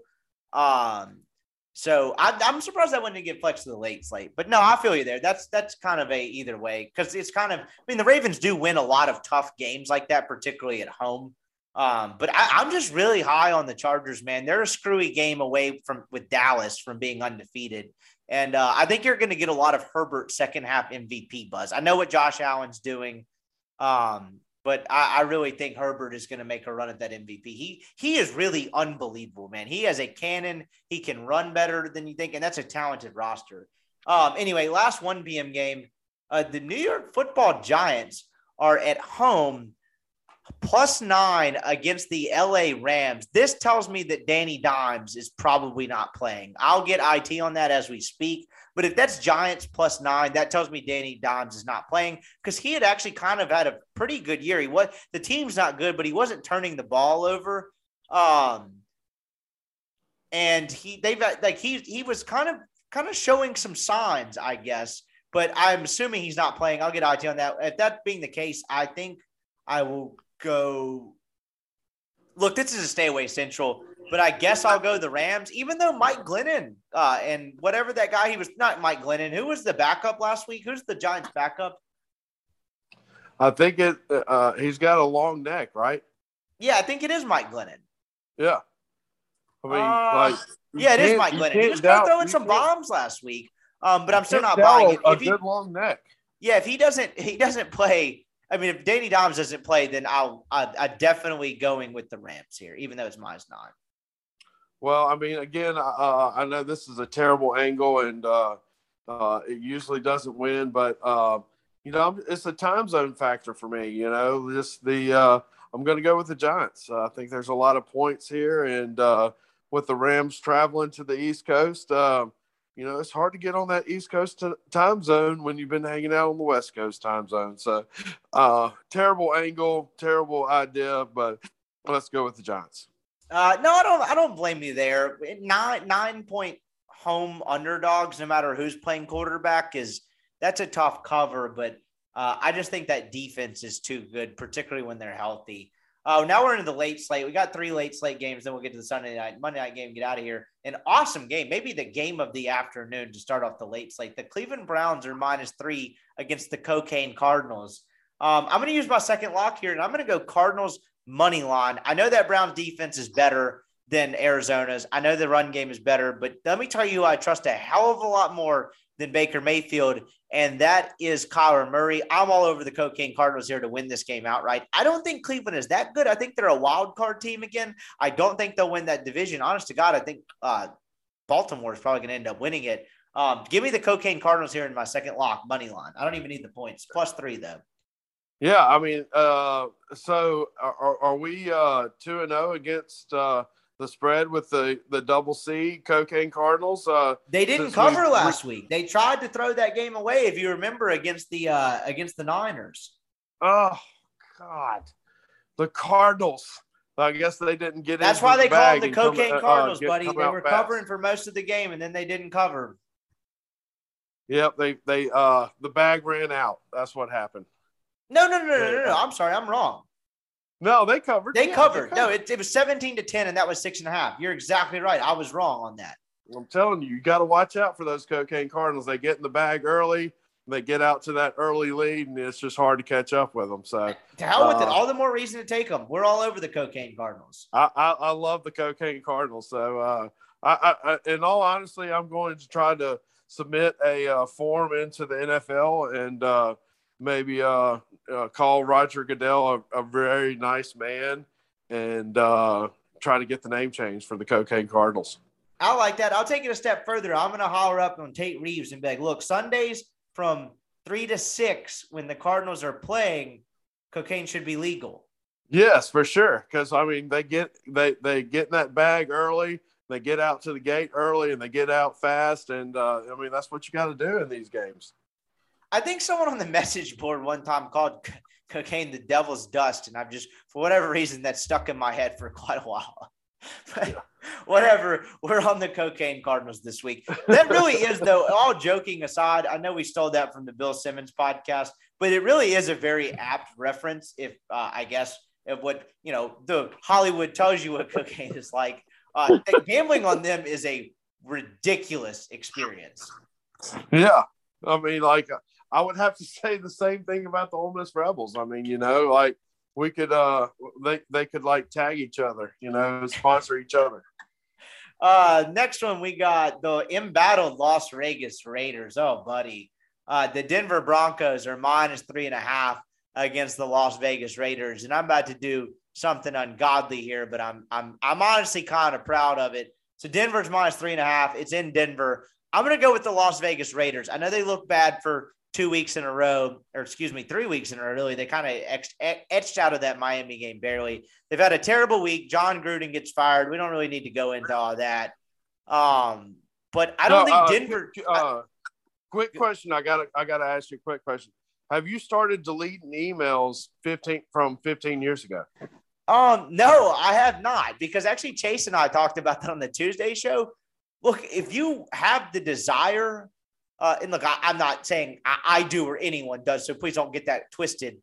But if you had the desire to speak that way about people, why in God's name are you doing that on email? Even if you're emailing your buddy, that's a Google Gmail at best. Why are you doing? You're an employee of ESPN. Why are you doing that on email? That to me seems about the dumbest thing. Look, so I my text messages, I'm a pretty boring guy. My everything's pretty buttoned up, but my email is about as straight-laced as they come. I'm not big forward, inappropriate memes guy or whatever the hell, R-rated email guy is. I don't really get him. I'm pretty straightforward on email because I don't use email. I mean, I use email every day, but I don't use it to chat with folks, if that makes sense. I use email to communicate professionally, and that's about it. Yeah, I mean, I just think it's kind of a head scratcher that the NFL investigates the Washington Redskins on 650,000 emails, and the only thing that comes out of those emails is some emails from John Gruden. I think it'll eventually come out. I just think it's kind of a head scratcher, how it's just like, well, someone wanted him out. That's the itch on your head. Someone had an axe to grind with him because of what he said. But I think more's coming out. And you saw the Schefter thing. I think they're going to ultimately try to take down Dan Snyder, the owner. Maybe I'm wrong. Maybe it never comes out. But you're right. I do think it's bizarre. But I guess what I'm saying is just wait, if that makes sense. Yeah, I mean, but I just think it's really weird that somebody's making a comment on an email that happened 10 years ago, regardless of who it was. But I agree with you on that. Like, you gotta keep your emails and everything very basic. You can't be like, I mean, I don't know. I mean, say for example, whenever somebody asks me about a horse and I turn around and say it's a rat, like, horse and a rat is two different things, but it's not, discriminating, that bad, so I don't know, man. It's just a weird world we live in. And then just, with that being said, I just think it's kind of awkward, but I'm going to go with the Raiders with you too. I just think that they're a good team, regardless who's coaching them, but I like the Raiders too. Yeah, for sure. I'm actually going to lock it. That's going to be a gross one for my third lock. I get it. Like, they've had a terrible week, but that's kind of win one for the Gipper rally the troops week. And I think Denver sucks. Denver's wins the first 3 weeks to get to 3-0 were Jacksonville and the two New York teams. I don't think they're good. And Baltimore handled them very easily, for sure. And they were down 24-6 against the Steelers team that has a quarterback that is literally tripping over his own feet. Pittsburgh is not good. And Denver was absolutely getting shellacked in that game. They came back late to make the final score better. I think Denver stinks. And so I think Vegas wins this game outright. Call me crazy. So I think they're a much better football team. I'll take Carr over Bridgewater. I think the weapons are better. Defenses, I guess you give Denver the benefit of the doubt, but those guys are kind of old. It's not the same Denver defense that it was, 3-4 years ago, even with Bradley Chubb and some of those other guys. Anyway, marquee game of the afternoon. This has to be the Buck Aikman game, or maybe since it's in Foxborough, it's Romo Nance. We'll have to see. New England +3 at home against the Dallas Cowboys. I hate to fire off all my locks in a row, but I saved them for the late window for a reason. I'm firing my fourth lock on Dallas. I promise this is not just me being a biased Texan. Dallas is good. Dak is an MVP candidate. Dallas's defense has figured it out. This Trayvon Diggs thing is kind of bizarre that he's just come out of nowhere. Dallas is good, and New England should have lost to Houston last week. What am I missing here? Because I think Dallas is going to destroy them.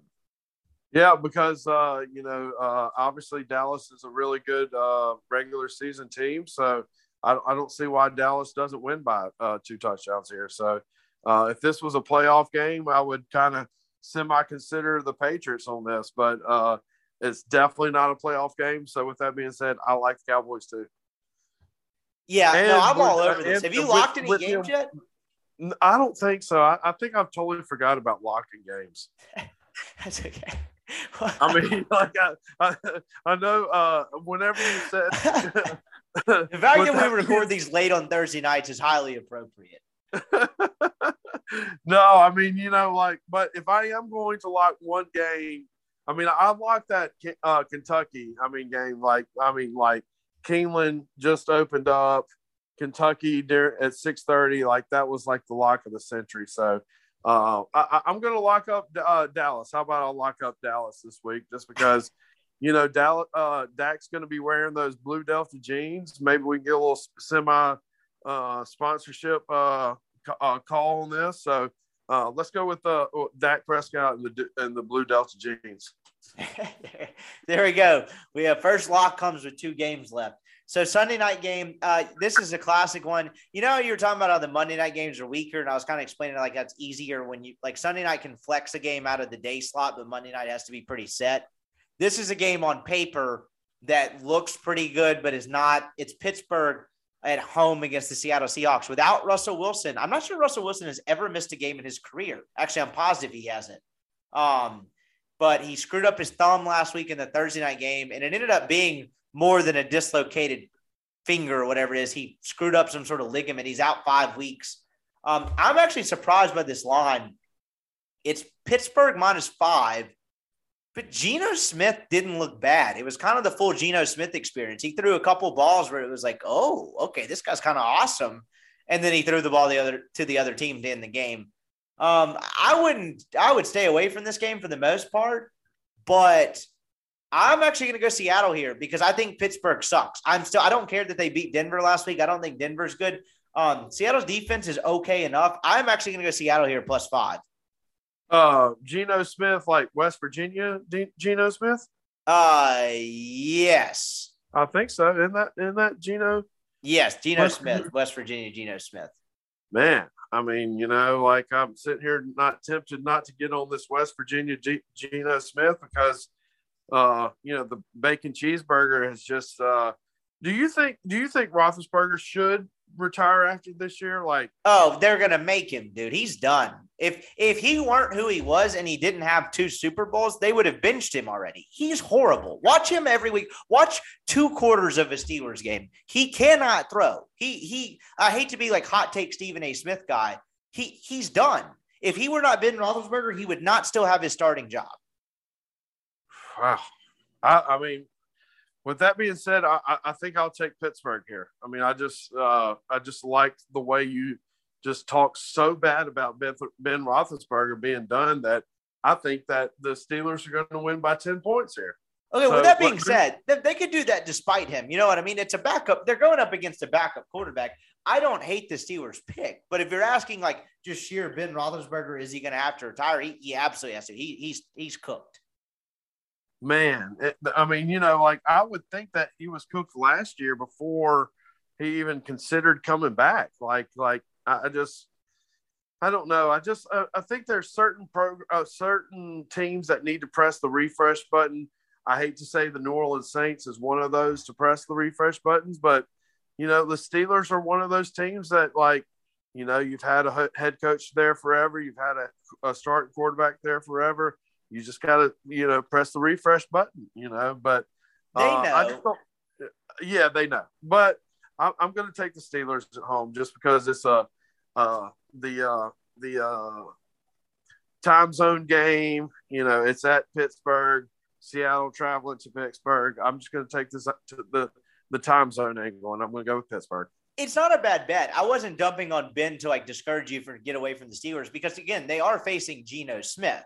Geno could be completely incompetent and because that Steelers defense is awesome, right? Like that could be a 20-0 game just because of, he turns it over 4 times, but either tomorrow night or not tomorrow night, Sunday night, or at sometime in the next couple of weeks, throw enough money down on the Steelers to make you pay attention to the game and try to watch him for 3 quarters. It's brutal. But I think they could easily win this game anyway, clearly because they're favored. Last one of the week, my Tennessee Titans are playing on Monday Night Football in Nashville. They're +5.5 against the Buffalo Bills. Look, I hate doing the whole road favorite. I've done it twice this week, which I think twice. I'd have to go back and look at my notes. I don't like doing it. But, dude, I'm a realist. I've seen the Titans play defense. Josh Allen is going to absolutely destroy this defense. I hope I'm wrong, so I guess this is a win-win, but I'm on the Bills -5.5 on the road. They're the best team in football right now. They may not end up being the best team in football, but no one is playing better than them, and Allen is on a whole nother level, man. I think they're going to do terrible things to the Titans defense. And the thing is, particularly if they get up early in the game, the bad thing about the Titans is when you get up early, Tannehill's not bad, but the Titans' greatest weapon is Derrick Henry. And when you're down 14 points, you can't use him the way you normally use him. So I'm all over the Bills here. With that being said, I'm going to take the lock here and take the Tennessee Titans, the home dog for Monday night. I mean, I think you literally took the butter knife and took a perfect amount of butter and put it on the right side of the bread, went to the left side, and it just was a perfect piece of buttered bread. So with that being said, I'm going to take that butter and I'm going to take that bread, and I like Tennessee, and I'm going to lock it up. Okay, I love that because obviously I'd love for the Titans to win, but I like that. Greg, ending the podcast with a little spice. Well, that's it, my friend. That is week 6 in the NFL. We are, as Mike Francesa says, can't believe it's already week 6, but it has gone by fast. So soak it up and enjoy it. We do get an extra week this year. That's awesome. But I appreciate the time, my friend, and we will assess the damage this time next week. Oh yeah, I mean, I think no damage is going to be involved. I think we lock it up this week, and it's for sure a winning week. Next time when I see you waiting more than 5 minutes at the library for a drink, I'll send you a drink over there. How about that? Hell yeah. Appreciate it, dude. We're hot shit next week. Check him out, LB's University Avenue across from Kroger. Appreciate the time as always. All right, that's our show. Appreciate Greg's time as always. If you made it to the end, as always, on this Marathon of a Friday show, really appreciate you guys. I've enjoyed seeing this podcast grow, and I'm fired up to continue to try to bring content to you guys in some different and creative ways. Y'all have a great start to your weekend. Walter and I will be back on Sunday.